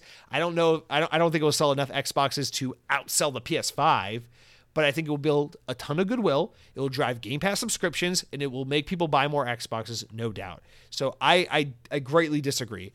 You are not going to play Zelda because it's on Switch. Many millions of people will go buy a Switch because Zelda is on it. That is a fact. You want a game that's so good that it's going to make people who don't play video games buy your console to play your video game. That's why everyone wanted kind of the motion control Wii craze. That's why Xbox did Kinect, because they wanted to find a way to get people who don't play video games to go buy their hardware. It's the same thing. Nintendo's really good at that. Think about all the people that ran out and bought a Switch to go play Animal Crossing, who would never buy a PS5, who would never buy an Xbox. And Nintendo can target that market. I'm not saying I need Xbox to go make a bunch of casual family audience games. Like, I don't need them to go try to market a grandma or anything like that. But I'm saying try to think about making a game that's so compelling that you got someone who doesn't even own a console to buy a console. Or you got someone who's so staunchly on another platform that they're going to go, in addition to their platform, pick up your box to play your games. That's what you want to do. And Xbox is certainly not giving people that reason. That's my rebuttal, but teach their own. Fedimist wrote in. This guy's a freak. I think I'm related to him. He says, I love Xboxes and Phil Spencer. They are so cool and so much better than PlayStations. I'm your biggest fan, heart emoji. Thank you for podcast. Elias wrote in and says, shout out to his family. I think that's in regards to Phil Spencer's family. Got a couple of first-time commenters. I meant to put these at the top. I don't know how they ended up down here. Tilon Ferreira wrote in and says, awesome video and content. Glad to have stumbled across your channel. Keep up the great work. Well, hey, man, I appreciate that. Thank you so much for watching the show. Hopefully you liked it, and you'll come back again. I appreciate it. Thank you so much. And, yeah, appreciate you. Hope you enjoy the show. Jonathan Hijelkema writes in, again, can't pronounce shit. I need everyone to be named like Ron Person. Anyway, this podcast is really chill. Thank you. I appreciate it, man. Again, lots of new listeners, lots of new comments, just because for some reason YouTube pushed up my video this past week. So I appreciate the new listeners and the new comments. And yeah, thank you so much for listening. All right, next up, Mr. Maug writes in with a long one. He says, we're talking about Phil Spencer. He says, it seems like you're misinterpreting what Phil Spencer meant when he made the comment about putting great games on Xbox isn't going to solve everything. I think he's 100% correct. He's not saying that he's going to give up on making great exclusive games. They indeed are going to do that, but it's just that they're not going to move the needle as much as people think. That's kind of what Crunky's saying. Now you're saying it too. PlayStation and Xbox each basically went through the same thing from the 7th generation to the 8th generation consoles. One came out too expensive and the other one came out too expensive with not the right messaging, while the other undercut the other and was easy to develop games for. PlayStation 3 started to release better exclusives and got their console cheaper and recovered. Xbox One did the same thing, but made a more powerful console, started adding quality of life features, and was not able to recover. I would argue that is because Xbox One was not putting out the games that were speaking to the market. Xbox One put out amazing games, but they were games that spoke to an Xbox 360 generation, whereas PS4 was making games that spoke to a PS4 generation. Even though I personally prefer Xbox One, thought it had amazing games, I just think that's kind of part of the issue, to be fair. And also I think Xbox One usually didn't have enough games at any given time. But continuing on, you said it's not like Xbox One generation didn't have great exclusives. You say it yourself. It's your favorite. It's your favorite generation. But despite who has more of the better, it's my favorite Xbox generation, not my favorite. But despite who has more of better exclusives, people are going to buy PlayStation just because it's a PlayStation. PS5 didn't come out with any must-have exclusives, yet it became more valuable than gold when it came out. Absolutely. I think you make a great point here, Mr. Maug, because no doubt PlayStation has reached kind of an Apple status. I think a lot of people have caught wind of this and started talking about it because they have. PlayStation is in that position where it can be inferior to Xbox every single day of the week, and it's PlayStation, so people are going to buy it. It's like iPhone. iPhone can be way worse than Android every day of the week. It's never way worse. All phones are great, really. But, Android does a lot of things iPhone doesn't. There are a lot of really interesting Android phones that are way ahead of the curve. They're fucking Android phones where you can bend the fucking glass and fold it like a clamshell and put it in your pocket. And iPhone doesn't do a lot of the shit that Android does. But Apple's built such a brand with iPhone and such a loyalty with that product that it doesn't fucking matter. People are going to stick with iPhone. And that's not to say iPhone doesn't do really great things and isn't the best at what it does in some cases, which it absolutely is. I think iPhone's great. But PlayStation has a kind of similar thing where they built and earned their reputation for the most part through building great games and supporting great content for a long time. But PlayStation is in a bit of a position, I think, where some of the love and respect they get is just because they've been a top dog for so long and they were there before Xbox and people just kind of grew up with them and therefore are blindly in bed with PlayStation. And I get that to an extent, and that's a hard thing to compete with. It'd be like, it's like Google trying to say, we plan on one day the Google Pixel outselling the iPhone. It's never going to happen. Google Pixel's a great lineup of phones, really cool phones. It's never going to happen. I agree. Xbox is never going to outsell PlayStation. And I agree with what Phil Spencer was saying about losing the most important generation, the generation where everyone got their digital ecosystems kind of set up and bought all their digital games and their live service games and all these things. I agree. Xbox is fucked because they lost that generation, no doubt. And I also agree that no matter what Xbox does with great games, they're not going to catch up to the sales of PlayStation. They're not going to beat it. That doesn't mean they shouldn't try. That doesn't mean they shouldn't operate like that. They should always be operating in a way that's like, how can we entice people to buy our hardware and to play our games and to subscribe to Game Pass? And I think the answer is great games. So whether or not you think it's going to result in outselling PlayStation, which we don't think it will, right? I guess we all agree on that. Whether you think it's going to do that or it's just going to make the Xbox brand really strong and drive Game Pass subscriptions and make your fans really, really happy and satisfied, it doesn't matter. The point is, what you need to be doing is making great games. And I know Phil Spencer wasn't saying, we're going to make lower quality games and just shit them out the door because it doesn't matter. I know that's not what he's saying. But for him to kind of concede that, like, making the highest quality games isn't going to move the needle for Xbox is, I think, missing some of the point. You got to be firing. I get that Xbox's plan these days, Microsoft's vision is Game Pass, but you still got to play the game of putting out excellent first-party quality, super high-quality first-party content exclusive to your console that entices people to come over to your platform, whether it's the box, whether it's the subscription. Goddamn, English is so hard.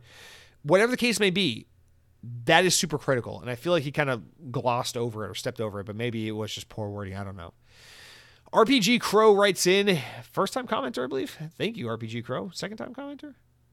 21-minute mark. You said, I would love it if Xbox bought EA, Battlefield funded by Xbox, Titanfall 3, any new Star Wars game. If anything, I'd say Battlefield IP and the new Star Wars Fallen Order Survivor storyline. Those should stay multi-plat. Do them with what they were wanted to do with COD, DICE, Respawn would be awesome addition. But the way Xbox left Arcane to themselves, EA has a reputation of launching broken games at launch. Xbox need to work a lot closer with Xbox would need to work a lot closer with EA. Well, sure, yeah. I mean, I agree with what you're saying, but I think Xbox has that problem regardless. Xbox has that problem with Bethesda and Arcane and all the Bethesda teams and ZeniMax teams. Xbox will have that problem with Activision to a degree. Xbox already has that problem internally with their own studios, with the ones they acquired, like Double Fine and stuff. I'm sure that will somewhat be an issue if they don't get a hold of it. And then also with the ones that they incubated naturally, like 343 and the Coalition. So Xbox has had that problem for a long time. And so, yeah, you're right. EA sometimes has quality issues, but I don't know, man. Xbox has to resolve their shit, and because it's going to be an issue with basically all their owned devs if they don't get a little more hands-on with having producers and having more regimented kind of, I don't know, like schedules and timelines for game development. I just think they're handling it wrong. Thank you for writing in. Cronky wrote in again, says, as a whole, I would prefer Microsoft to buy EA over Activision. EA largely makes more interesting games since they make more than just Call of Duty and Overwatch, and also Destiny ripoffs. Also, Game Pass would have saved a lot of EA flops like Titanfall or Anthem. Okay, maybe so, but you say EA is more interesting. You say Call of Duty. I say Battlefield. You say Destiny ripoff. I say Anthem. You say Overwatch. I say gross. I don't know, man. I like Activision. I know they get a lot of shit, but I like Activision's games. I can't lie. So, Mr. Maug, he's back again. He says, man, I'm even more pissed off that Xbox went with a small proprietary SSD. While it's good that the price finally dropped, $280 is still ridiculous for 2 terabytes. Meanwhile, for $100 less, you can get a full-size NVMe drive that's guaranteed to work on PS5, and of course, much faster. Xbox did us dirty. I'm still relying on my old 4 terabyte hard drive for storage on games. Yeah, me too. I have a 2 terabyte external, and that's what I use. So it absolutely sucks. PlayStation definitely did the right thing here with the kind of plug-and-play nature rather than the proprietary nature, although that card is pretty cool. Mike Clark wrote in. What's up, Mike Clark? Thank you for writing in. It says, sold my Series X and got GP for PC. Game Pass for PC. Just no reason to own it, lol. Still have my Xbox One X for massive back catalog and OG Xbox 360 games I own. Hey, fair enough, man. I think that's a solid reason. Again, Microsoft just wants you to subscribe to Game Pass ultimately, so that's all that matters, I guess. But yeah, I mean, I get it, man. I get it. They're not giving people much of a reason right now to keep the most powerful console in the world, especially when their first-party content isn't the most powerful-looking game I've seen by any stretch of the imagination. Jonathan Hijilkema, says, yeah, no porn on Series X, am I right? Wish I could afford a 4080 or a 4070. Damn, with those prices, though. I assume when you say no porn, right, is like nothing so visually stunning that's like, oh, yeah, and you're right, 100%. Xbox lacks that. Yeah, I can't argue or disagree with anyone who's in that position where it's like, why would I not get the PS5? The Xbox, I can just get these games on PC, or people like, why would I not just get a PC? It can do so much more than an Xbox. It has all the same games, and it's not that impressive. I agree completely. But that's kind of the beauty of the new Xbox mantra is it's like, it's not really necessarily about you have to have the box. It's just about they want you in the ecosystem. So if you're playing Game Pass on PC, you still play an Xbox in some way. Although I would argue that they really just need to make sure that they're optimizing and creating games that just absolutely shine like a fucking diamond on Series X, which we haven't seen really yet, but hopefully we will see. But yeah, I mean, as for you, like if you have a powerful PC and you choose to play your games there instead of Series X, I don't see it as a problem or a bad thing for Microsoft. I just see it as something they view as an alternative. Mike Clark, you also said Lost Planet was pretty good. It could use a few quality of life improvements. It'd be cool to see them do like a complete ground up remake of that, right? I feel like that'd be fun for modern consoles. They could even make like games as a service if they wanted to. And our final comment came from Sam Torres, who says, I like Spain. Fun place for vacation. The Cheetah Girls made it look fun, so yeah, I'd like to go as well. But guys, that's it for all of our comments. Thank you all for writing in. Thank you all for listening. Please leave some 5-star reviews. And if you're British, please do not get too butthurt about me constantly ragging on you guys. Please, I do love you. You guys do so many important things, like The In-Betweeners. That was a fun TV show I watched once. So you got Alton Towers going on. I'd love to go there one day. So good stuff. I'd like to eat some Indian food in London one day, maybe. But that's going to do it for this week's podcast. You guys, all of you, take care, be well, play some video games, have some fun, eat some delicious food, drink some Mountain Dew. There's always a new flavor to try. And until next week, how are your dreams?